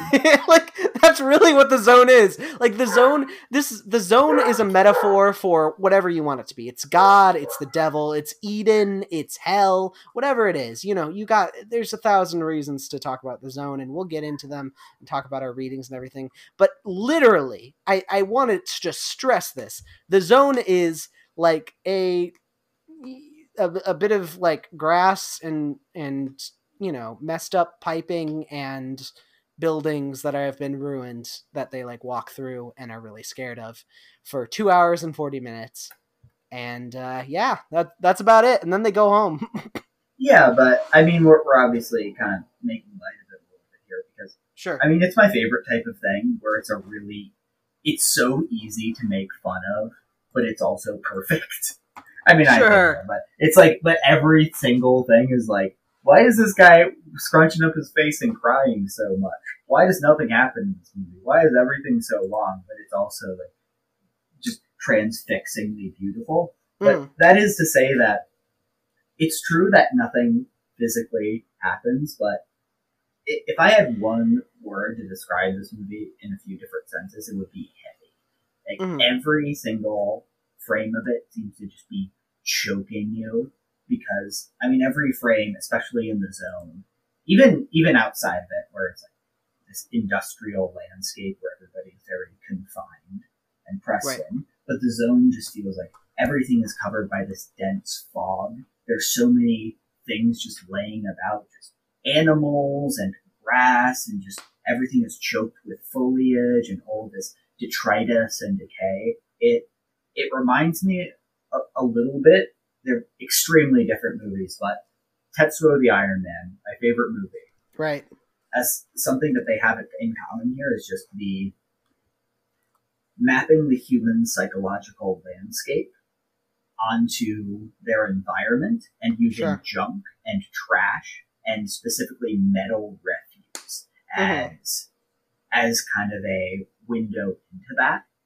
It's this very it's just so fucking cool. Like any kind of these rusted hulks of tanks and like that, and there's like so many mysteries about okay, why exactly are these things strewn about in this way? Right. You know, like because the zone, it's something that we're told is sealed off to everybody and that nobody goes in. And there was in the opening crawl, there's like, well, the military went in, we tried to conquer it whenever, but nothing came back. And there's kind of this hanging question of, is the zone, is all this stuff the result of that? Like, are these the human leavings and incursions here, or are these kind of naturally forming pieces of junk and detritus? Because as the stalker observes, humans and their psychology shape the zone and they create it and it shapes them in turn. It's kind of like, in a sense, the collective unconscious, because I mean, the movie's about everything of humanity, like love, loss, death, oblivion, religion, just everything is contained here. And I think everything is implied to be contained within the zone, where it's kind of a dark tower style nexus of all realities, nexus of all thought. Right. And I think that that's clear enough within the movie that we can go from there and start talking about how, if that is true, then what does the character and makeup of the zone suggest about humanity and human psychology? I wonder about that. So one of the things that I found when looking into this movie, a lot of people were making Chernobyl, kind of comparisons. I'm not going to speak to that very much because I know very little about that, and that's just not my area of expertise. But when I thought about the zone, what I thought about so much is I didn't even think about the zone that much. I think what I really thought about is this room that they want to get to, which apparently will grant them their deepest desire, and they say that if they go in, they'll be able to grant this deepest, darkest, whatever they want the most or whatever. And that's why they wander into this place of supposed but not really mortal danger, is to find this thing. And the spoilers at the end of the movie, everyone decides that they're not going in for different reasons. And I loved it as this idea of they somehow think they're these guys that think that they are above needing to have faith, that there's this like the way I read this movie is like this whole exercise was an exercise in faith. They're constantly being told like, this is a scary place, there's something crazy happening here. The writer starts the movie by saying like, there are no flying saucers, there's no telepathy, or I think he literally said, does he say telepathy? I think it's telepathy. I don't think he says telekinesis. That would be pretty on the nose or whatever. But he's like, there's no magic, none of that exists. We live in a pretty a world governed by rules, and sucks to suck, right? And then when they are suddenly encountering this room that supposedly will give them their greatest wish, if they just have the faith enough to walk through the door or whatever, they would find it undignified to walk through. Like they're worried that it's not going to work, or they think that they come up with these excuses of like, well, I'm totally fine. I don't need anything. Why would I need anything from like faith or being able to understand this thing? And look, I approach that. I think of it that way because, of course, I'm a little biased. I'm a Christian, so I have a certain philosophy of life that just, that of course is my reading, obviously. But I think it's really well supported by the film, because I think by the end you have the stalker who's like ranting and raving as, quote, one of God's fools, but saying these things of like I can't believe these modern men, they just they don't think they need anything. They want to preserve their dignity and their pride too much to put their faith in anything. And they wouldn't just do the simple thing of walking through the door in order to find out whether it's true or not, because they'd rather not even suffer the indignity of walking through and it not working or not being real in some way. And that's basically my reading of Stalker. But that also kind of neglects the fact that there's like, you know, an hour and a half before they even get to the room and debate whether to walk in or not. That is just sort of filler of them being like, oh, this place is scary. Ooh, and then we're gonna walk into the next place. That's scary. Oh, don't do that. That will aggravate the room. Okay, all right. Well, we're still walking now, and then, you know, sleeping and having dream sequences and whatever. That's about it. So were you not that big on that segment of the movie, or were you just I was less interested? I was, how do I put it? I don't have anything to say about it. I was interested in it in the moment. But by the time they get to the tunnel and they're going to draw lots to walk down like this pipe that looks really scary, I'm like, nothing's going to happen. They're just going to walk down the thing and then walk into the next room and nothing's going to happen. Come on. And then, you know what? Nothing does. They're just really afraid of it. And then they walk into the next place and it's really spooky and there's like sand everywhere and they're really spooked out by it. And then they walk into the next room and then they're like, well, this is the final room in there. That's where we got to go. It's not that I was uncompelled. I was just like, I very quickly became a little, I don't even want to say disappointed. I was a little, I kind of wish there was something there other than sheer fear of the unknown. Because it constantly feels like the only thing that they're afraid of is fear of the unknown. And so when at the end they don't go in, I'm like, yeah, because they're afraid of the unknown. But I don't think everyone is this afraid of the unknown. You know what I mean? Well, I don't know, because I'm just on the face of it, just based on what we know from the movie, without getting into my own reading, which I will shortly. But I think we know for sure that what is in the room is not entirely unknown, because we have some precedent for it. Sure. Stalker talks about his mentor, Porcupine, who went in with, was it Porcupine's brother or the Stalker's own brother? It was somebody's brother. Porcupine's brother, I think it's trying to be, yeah. Yeah, and his brother died along the way in the zone, and the brother went into the room and had his heart's desire fulfilled, which was a big pile of money. And he was just so disappointed by himself because what I really love is there's not an element of doubt there. It's not, or I don't think there is. You can see it, but I think it's more interesting if it's like, no, the zone gave him what he wanted. That was his heart's desire. It wasn't a genie style, ooh, we tricked you, but like, no, that was genuinely what he wanted.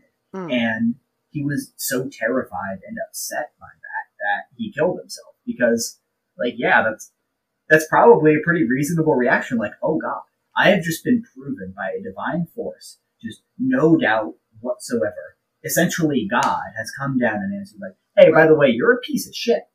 And that implication, I think, is what they're terrified of, or one version of it. So I don't know if you can say that, well, this fear is kind of groundless, or I think that's a pretty easily understandable thing. Okay, all right, let me change that then. I don't understand why they're afraid of the zone. It's like a scary place, but they really do not renew that fear from moment one when they step in to the moment where they finally go in. They're finally at the threshold of the room. They don't have nothing scary happens to them. The freakiest thing that happens is them like looping in a circle, and then or that moment where maybe like they think that someone spoke when they didn't. Like, really, that's it. That's the whole, like, they're really afraid of like the mind games of the thing. And basically, yeah, but there are things that happen that I mean, the first thing is that the stalker is there because he knows the zone so well that I think the danger of the zone is very well implied. That if the stalker were not there, you would be fucked. And you can disagree, but just the subtle notes that we get. Just like, yeah, sure, they are just kind of walking through a tunnel and looking really scared, but Tarkovsky's that kind of filmmaker where every frame is perfect enough and perfectly paced enough where I bought, and my formalist analysis is not on point enough for me to even say this is exactly the reason why it's so unsettling. But sure. I bought that they were having an internal war at any moment, even if nothing happens. But I mean, right. I that's bought that like, they were having an internal war. What I didn't buy was like, why? I guess what I didn't buy was like why they should have an internal war after nothing happens for, because they are trying to give you the impression of time in this movie. I mean, it's Andrei Tarkovsky. He's trying to give you the impression of time. He points a camera at something and then he just lets the camera play forever. They're trying to make you feel like you went along on a journey with these guys. And when I went on this journey, the thing I kept thinking was, oh man, it's been a long time that they've been here and nothing scary has actually happened. And so I guess what I didn't buy was why they should be so afraid of like, oh, well, this tunnel looks a little scarier than the last tunnel, or this room is like full of dust, which is kind of weird. Any one trap is more perilous than the last one. It's just that they're getting closer and closer to the room, and as they talk with each other, they're just starting to realize their own personal deficiencies and everything that's wrong with them that exacerbates more and more and more, and they're really like, well, maybe my heart's desire is actually not fulfilling, because the writer and the professor specifically are more at odds with each other. Sure. I mean, the writer's kind of at odds with both of them, but they have this conversation about how like fucked up and empty each of them are. Like they're just laying each other bare, and that I think that these things, it's kind of a death by a thousand cuts thing, where the zone is just exacerbating all of their worst qualities and aspects. I'm getting a little bit. I feel like I'm burying the lead. Yeah, I think you need to come out swinging with what you got. Yeah. So the way I interpreted this was primarily about the experience of being an artist, and I saw the three central characters as different representations of what Tarkovsky thought of as the creative process, like kind of an ego in superego thing, where all distinct parts of the mind operating kind of in concert, kind of in conflict. Not directly mapping onto those concepts, but that same kind of idea. Okay, I'm definitely with you in the writer, because I definitely was like, oh my gosh, this is such a self-insert that it's crazy. Yeah, that one for sure. That's the most on the nose because he is a creative, right? And I think that the way it breaks down is this. The writer is the artist who is self-conscious of himself as an artist and his identity as a creator, and he thinks that aspect of it. He thinks very simply about, this is my relationship to my art, to the consumers of my art. This is the part of me, motherfucker. This is the part of me that self-consciously has determined I am a creative. I am a person who has creative capacity and everything that goes along with that. I think the professor is the formalist. He's the scientist. He's the cynic. And Tarkovsky, he's a great formalist. He knows the medium. He knows his art back and forth. And I think that he knows his medium. You're right. He has a technical expertise. I think that's where the professor comes in. And I think that the room is kind of the heart of creativity, or the heart of art in a sense. And the professor wants to understand it. He wants to dissect it. And he also kind of wants to destroy it in a sense, because I think that literally he does. Yeah. Yeah, no, exactly. I think that in a metaphorical sense, a technician you kind of want to, I think it's what being put. Oh, I got this. Mm-hmm. You hate Hitchhiker's Guide to the Galaxy, but Douglas Adams, who wrote Hitchhiker's Guide to the Galaxy, has one of my favorite quotes about humor, where he says, if you try to dissecting humor, a joke is like dissecting a frog. Not much is learned and the frog dies. Like that, like that's the approach that you're thinking about when you're thinking about this guy. It's like he wants to take apart artistic creativity and try to understand it, but in the end, he's going to also like destroy it. Yeah, and ultimately he decides not to destroy it not because Not in a sense because I think he realized, like, oh, this is a good thing that should be preserved, but because I think he kind of gives up on the idea that it even can be destroyed. Because his idea is to reduce something to zero, to obliterate it, is in a way to understand it completely, because once you make it nothing, then there is nothing to understand, and you have understood it in its entirety. But if something can't be destroyed, then it's just a futile effort. And when he's picking apart the bomb and throwing it away, it's just, all of them are kind of in this defeated state of, we can't get to the heart of this. We can't understand this. We don't even know what we want from it. Right. I mean, that's what the writer says, where he's like, who knows why I want the things that I want? Like, yeah. Everyone's favorite quote, apparently, from this movie. So there's a lot of good things in this movie. Yeah, there is. That's really... And that was one of them. That's deep as hell. Which brings us to our final guy here, Stalker, if you'll indulge me. Yeah, go for it. So, the faith part is manifested most strongly in this theme of faith and religiosity. And the way that I think that kind of works here is the writer is the artist as somebody who thinks of themselves as an artist, but is disconnected kind of from the source of inspiration. Mm-hmm. And it's kind of, once you have that initial spark of inspiration, that spark of creativity, and you hammer it into something at that point, and only after that do you become the artist, the writer, the creative. But the stalker is someone who is enamored with kind of if we're reading the zone as kind of the collective unconscious, which I am in this case, right. Then the stalker is somebody who traverses that, who's familiar with it, who gains the inspiration from it, and who loves it very deeply, and who feels kind of like animated and inspired by just the totality of the universe and the spark of creativity that the room represents. And in the end, he's disgusted by the writer and the professor. And I think it's fair to say, my opinion, I think, is that what we most hate, we most resemble. Like things that we most hate in the world are kind of like the parts of ourselves that we most resent. So it makes sense that the stalker is disgusted by his companions and just feels like, they don't understand anything, like they're nothing. Their way of looking at the world is all wrong because they're him, but they're him in different stages of the process.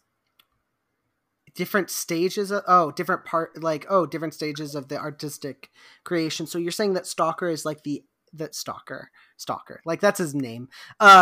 Like this Stalker is the end of the process. He's the artist when he has completed his work. Or? No, I don't think it's necessarily. It's proceeding linearly. I think all of them are simultaneously at work. Just like all aspects of a human brain are simultaneously at work. I don't think one is necessarily being vaunted above the others. I don't think that Tarkovsky is necessarily saying that, well, pure blind faith is what you need to go forward. And it's kind of like, I don't think there's any kind of value judgment being prescribed here, at least in this framework, because it's about the torturous journey of discovering yourself and humanity and everything. And then by the end of that journey of discovery, you realize that you kind of know less than when you went in. But you've got something to show for it. And in this case, it is the movie Stalker. So, hey, it's something. We don't ever have to understand. And this is kind of it's a testament to the fact that you don't have to understand something in order to create something beautiful from it. Like, the professor is wrong because to seek to understand it completely is one and the same drive to destroy something. Which is one of those things that okay, so this is going to be weird. I just saw Asteroid City, right? Did you see Asteroid City? Did you get a chance to check it out? No, sir. It does the Tenet thing that I hate because I feel like a lot more movies are doing it now. I can't think of another example, but it feels like it's in the air where it says like, hey, don't think about the movie too much. Like it like basically tells you that Mhm. at near the end of the movie. I won't spoil it, but it has sort of an ending where a person of authority is like, no, no, no, you're just feel it. Just, you know, just make a movie or whatever. Just be an artist. And so I can push back against that sometimes when it feels like you your reading feels like it ends up sort of at that same place where it's like, don't think too much about art. Can Just I clarify it a little bit? yeah, please do so. Yeah, I Yeah. don't think that it's saying don't think about it or don't try and think about it. I Okay, think sure. that the idea is that ultimately it's it cannot be fully understood. It's something that you kind of have to give up on the idea of completely understanding it. Because to Right. understand something and to think about something is different. Because to think about something is incredibly productive Oh, sure. because your brain is bouncing off of it. You're chewing it over. And I think that kind of what's being said here is the process of grinding away at this unsolvable question is what creates art. And Mm, introspection can be poisonous and it might be good. In the case of Stalker, I think ultimately it's more poisonous, it's more negative, but it's still productive. It still creates something. And it mm-hmm. doesn't create something for these characters because they come away with nothing. But I think on a metatextual level, we're to understand that what they created was the film Stalker. The story they created, even if Sure. the characters within their own world end up with nothing, is what comes off of that. Like the industrial runoff of Right. their quest I can was the film. okay, I can see that. Now I can see where you're coming from because that is an interesting reading, and I can definitely see where some of those links that you're talking about towards artistry, and obviously, like I said, this is clearly a Tarkovsky like stand in here, at least in the writer, if not literally all of these characters, who I can totally see. What then do you make of the mother and this child at the end? Because the mother will address the camera and tell us, hey, this all sucks. And when I think about this, I'm thinking about Faith, right? So I'm thinking about this, like, she's like, yeah, he's kind of a weirdo. He doesn't he's I don't completely get where he's coming from, but she also professes a very similar thing where she's like, the point shouldn't be to like have whatever you desire. Your desires should not be fulfilled. Otherwise, you won't be happy because like she talks about like struggling with their marriage and everything, and she's saying that like the struggle is what makes the marriage worth it. What makes the marriage something that's powerful. Marriage, whatever, relationship, whatever you want to call it. And how everyone wants desire, not their desires, even though they think they want their desires, they actually want to have that desire. Does that make any sense? Like, that's the thing that she's talking about, and I think that that really Sure. relates towards this like faith point for me, because I think that it's sort of this idea of like, he doesn't get that people are inherently broken and want things that they shouldn't have, and so they actually turned away because they're the smart ones. They understand the fact that you shouldn't get everything you want. He doesn't understand that part of human psychology for some reason, this stalker boy, right? um and so I want to know how it fits, how this woman fits within your reading of this film. So that's something I would have to think a little bit more about because Right. first of all, I just want to say that whole segment felt very literary. Oh, The sure. Strugazzi brothers, they did the original novel, and I think that they did the screenplay for this as well.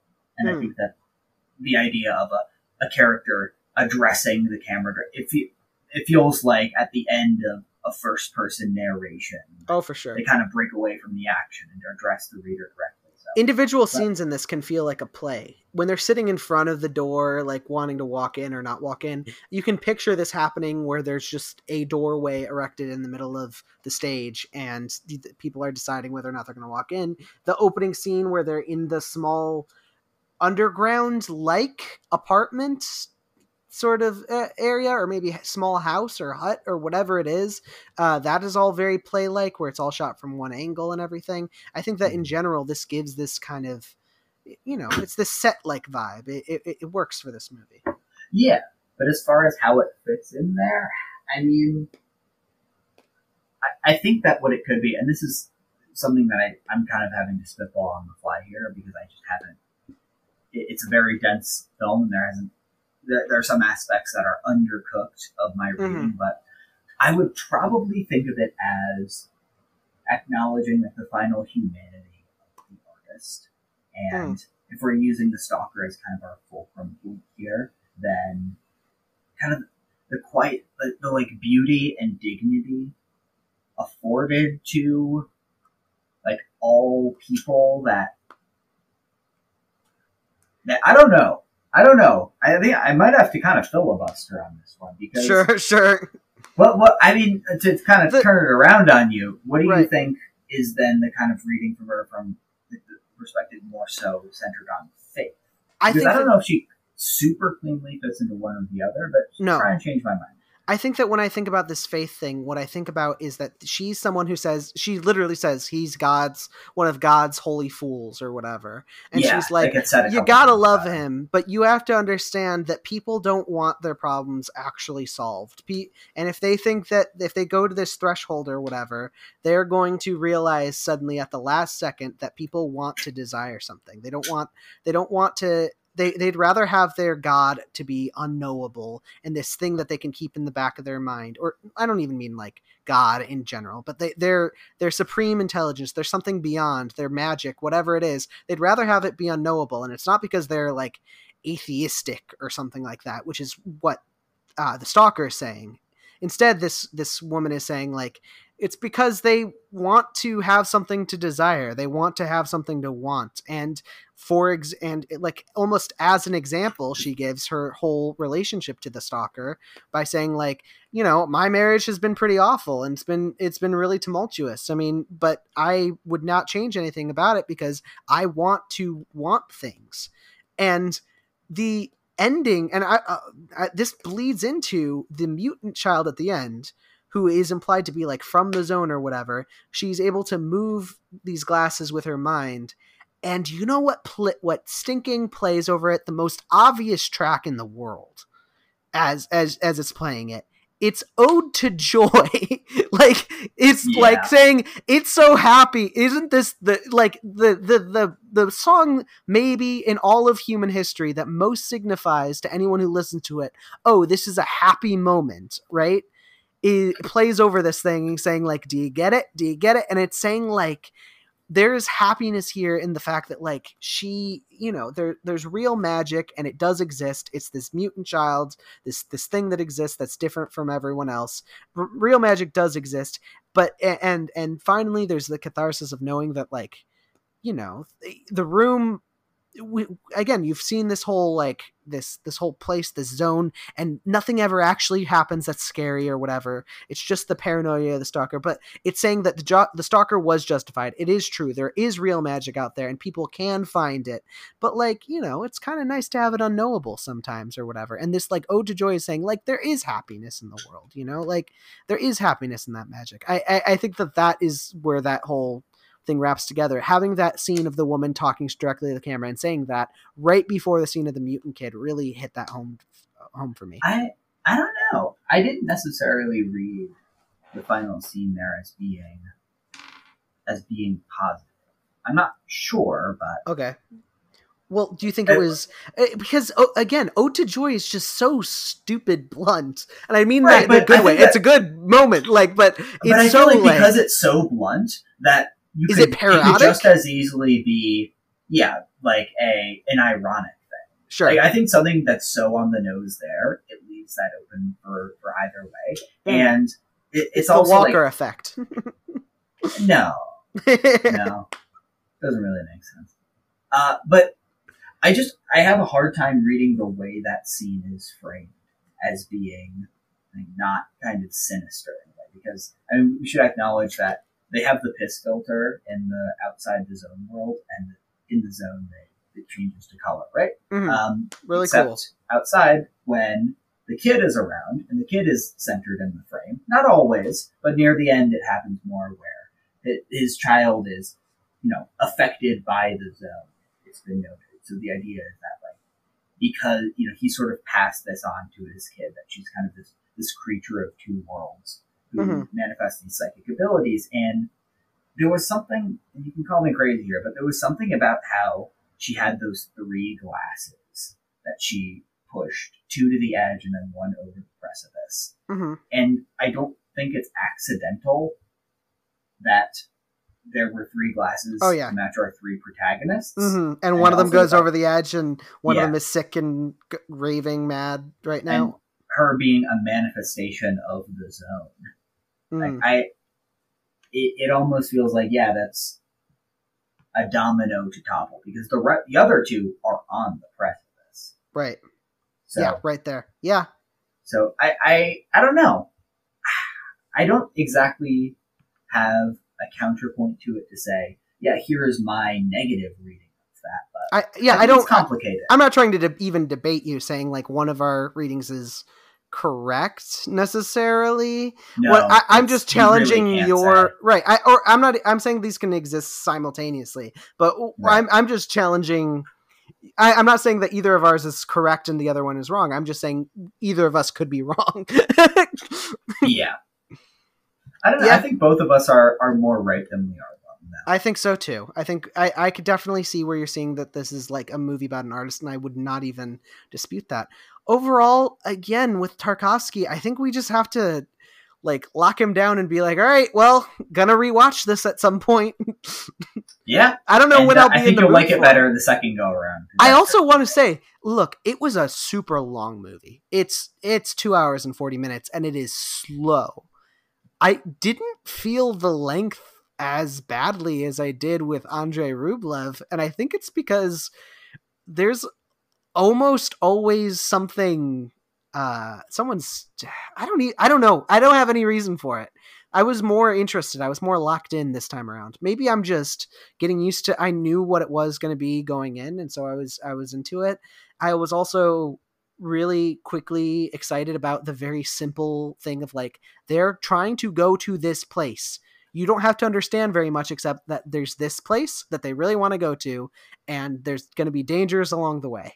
And I think that like simple idea really kept me going through the whole thing, because I never felt confused. I always understood what the goal was. And I think Tarkovsky, if he wants to make these over long, really slow bits of cinema, then he should keep doing that. Yeah. And with that, I think we're going to get to our rankings for this week. I have pretty low rankings for how much I liked the movies this week. I got some heavy hitters in there. Oh. How about I go first? I feel like I haven't gone first. Yeah, go first. Okay. So I'm realizing the logistical issue of this whole thing, which is when we get to 1,000+ movies, I won't know where the fuck I have them, and I'm just going to be scrolling up all over the damn place. I'll probably need to make a note of it separately, like Journey to the Beginning of Time, number 58. Right. I know, but speaking of Journey to the Beginning of Time, number 58. You put it like last? Holy cow. What? Last of all 73. No, out of 73. No, I'm with you. I meant you put it last of the 4 we covered this week. You're going from the bottom here. Yeah, well, like I said, this is something that I think really deserves a place in the collection. Even though I would say most of the things that we watch are probably going to be better, and to me personally better. But to me, the idea of the quality of the films and whether they should be represented are kind of separate issues. Yeah, sure. So, which I feel like is kind of the inverse of how it usually is, because I'm usually like, hey, fuck you for thinking that objective, the movie's good and how much you liked it are different. They're the same. But, right. But I get what you're saying. We're asking different questions. But yeah, sure. It's just coming in just above The Hero and just under True Stories. 2 nice, light, delightful films next to each other. Yeah, that deserve sharing a space. From your reading of True Stories, which I read as a little bit heavier, a little bit more complex than you did, but from your reading of that makes sense. That's sort of the light corner. Yeah. Moving up a bit to number 45 is Time Bandits, coming in below Miller's Crossing and above Diabolique. Wow.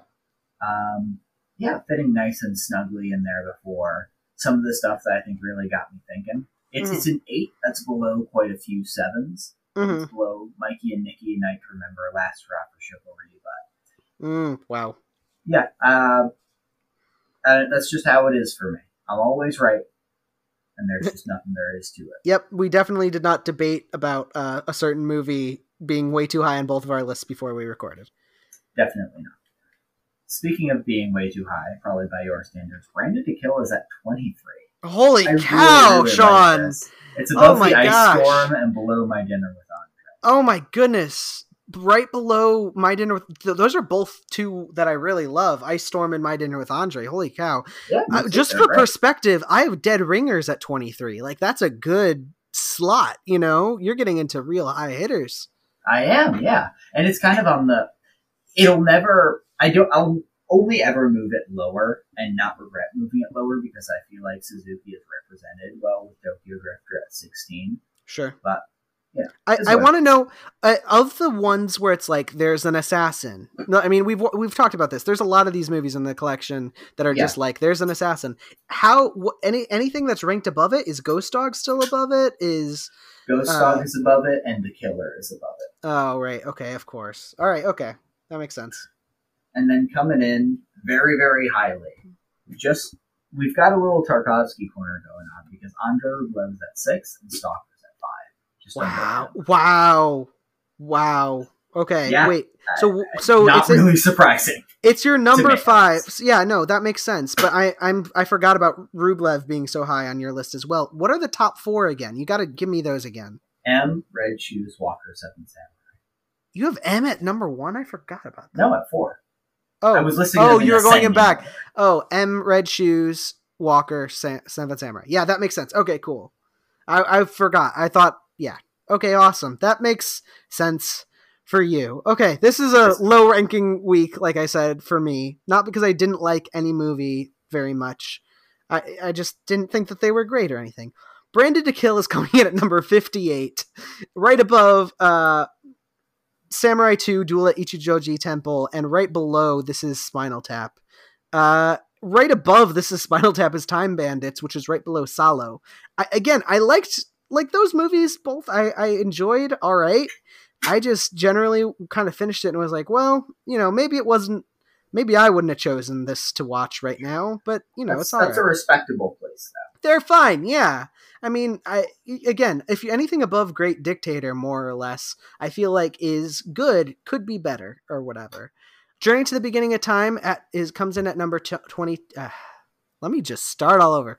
Journey to the Beginning of Time coming in at number 42, right below Great Expectations and right above Amarcord. I can't believe you put it so low, Sean. I mean, it was cool. There were sure some guys who were throwing around sticks and stuff. I keep on coming back to the sticks, but it's true. Like they were like, you know, like you're describing it in a way that makes me think I should have put it lower. Like it was fun. Stuff happened and things happened. Dinosaurs, characters. Okay, but I feel like it's better than all that. Don't you want like dinosaur stickers or whatever? Yes. Stalker is one that I know that I will rate higher when I rewatch it, but it's sitting at number 16, my highest ranker for the week. Lo-fi sci-fi. That's still a really good spot, though. Oh yeah, it's right above Nashville, and which is above The Killer, so it's above your little Killer line or whatever. It's right below RoboCop, which was a big debate for me. But I mean, come on, it's RoboCop, so sure. You know, number 16's got to be Stalker. I really liked it. It's still a big one hitter for me, and yeah, I know I'm gonna regret it one day, but for now, that's a good place for it. And I lo-fi sci-fi is something that I feel like I should get into more. I feel like this is low without a W, you know, like lo-fi girl type thing where it's like you got nothing exactly going on, but just enough that you're like, wow, this is a futuristic world. And I really appreciate that. And with that, we're going to come to the end of the episode. Thank you all for listening. Please remember to rate, review, and subscribe. Tune in next week when we are going to actually be doing our rankings right now, or doing our picks for next week right now, because I completely forgot that we're supposed to do that because I stink. Next week, we got an interesting couple of movies in the collection because we have, Sean, this is a momentous occasion for us because we have actually, we've hit the two movies in, we've hit a movie in the collection that we have already covered before, and so we get to skip over it for the first time. Because right after Branded to Kill in the order of spine number is Tokyo Drifter, And so we're just hopping right over that to watch one of my most watched movies in the collection, Michael Bay's Armageddon. Hell yes.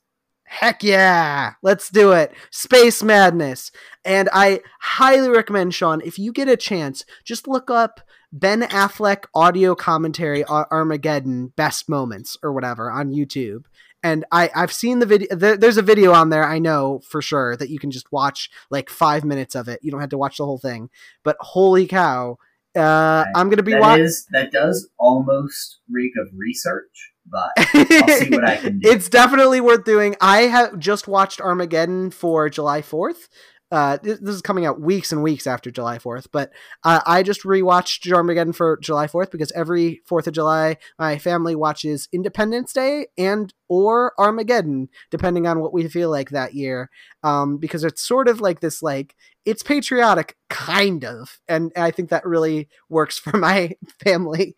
So yeah, I will not be rewatching regularly. I will be rewatching with the Ben Affleck audio commentary because it rules. It's really funny. And I own the Criterion for it. We also have Laurence Olivier's Henry V. So in the spirit of that, my pick this week is going to be Laurence Olivier's Hamlet, because Hamlet is kind of my boy. The first time my girlfriend ever saw me, I was reciting the To Be or Not to Be speech from Hamlet. Big Shakespeare guy personally, and so I'd like to knock out both these Laurence Olivier movies. Hamlet is also, if I'm not mistaken, the movie that beat a lot of the red shoes in a lot of the Oscar categories when we talked about it, and I want to see. Let's fire this bad boy up. Let's get another Shakespeare going. Yeah, why the hell not? And I think as a companion piece to that, may as well do some little bit of parallelism here by knocking out the other Michael Bay as well. Yes. So, let's get The Rock in here. Like, can you smell what The Rock is cooking? Just after that news that came out yesterday for us, 10,000 years ago, for the aliens that are listening to this. Sure. After The Rock accepted the highest paid film role ever during the ongoing film and writer's strike. Didn't know about that, but I'm definitely making fun of him. And that motherfucker loves squat. It would have been the easiest thing in the world to be a Jack Black type, where you don't do anything good forever. Sure, yeah. Just by being inoffensive, everybody decides that they love you. But that's crazy. Wait, Sean, you don't like we can't get into this, but you don't like Bernie? You don't like School of Rock? I haven't seen Bernie, and I haven't seen School of Rock for 10 years. But come on, he hasn't done anything really that good for a while. It's that. All right, yeah, for a while. I'll take for a while. With how prolific that motherfucker is, it's those and then Brutal Legend. And then I am against comedy music as a genre, so Tenacious D doesn't count for me. Right. I think it's Tenacious D that really made him, popular. The fact that he has a personality and a presence online, and then he's playing Bowser, and he plays a song where he just says the word peaches over and over again. It's the height of comedy, Sean. Haven't you heard? It's random as hell. Yeah. Oh, oof. Hold up, sport, purple monkey banana. Hello, fellow humans. Weird normal people scare me. For sale, my sister. And so that is going to bring us to the end of the episode for real. Thank you all for listening. Please remember to rate, review, and subscribe. Tune in next week for, like we said, we got some crazy movies. We got Armageddon. We got Henry V. We've got Hamlet, and we've got The Rock. We're making a little Shakespeare sandwich in there with the two pieces of bread being Michael Bay. Maybe the most flavorful bits of bread you're going to ever bite into. That's sourdough for sure. Definitely check us out. Check out the description where you can find our Twitter and our TikTok. I promise. Shout out to the description. Check out the description. Yo, peep it. I promise. Great stuff going on in the description. It's also worse because now my sister writes the description, so we're just straight up insulting her. No, but actually, we have I promise I will post more stuff on the social media and stuff. This is an Anthony Reviews podcast. You can check us out at anthonyreviews.com. And as always, And thank you to Tyler Frazier for our editing. And as always, I need to. Can I interject here? Oh yeah, sure. I need to end this episode with a prayer request. Everybody, hold up your arms. I'm Goku right now. I need the spirit bomb. Give me the energy. Pray for me right now. Send your prayers back in time. But I am fucked. You seem to think that prayer requests are like, clapping your hands if you believe in fairies, Sean. No, prayer requests are holding your hands up and saying, I'm gonna give you my energy. Please, Sean, don't be fucked. Don't be fucked. You can do it. And if I'm fucked, you all are gonna have to answer for it.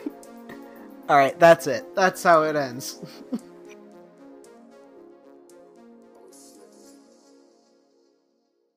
I just burst my little fidget toy. Oh. This tale as old as time.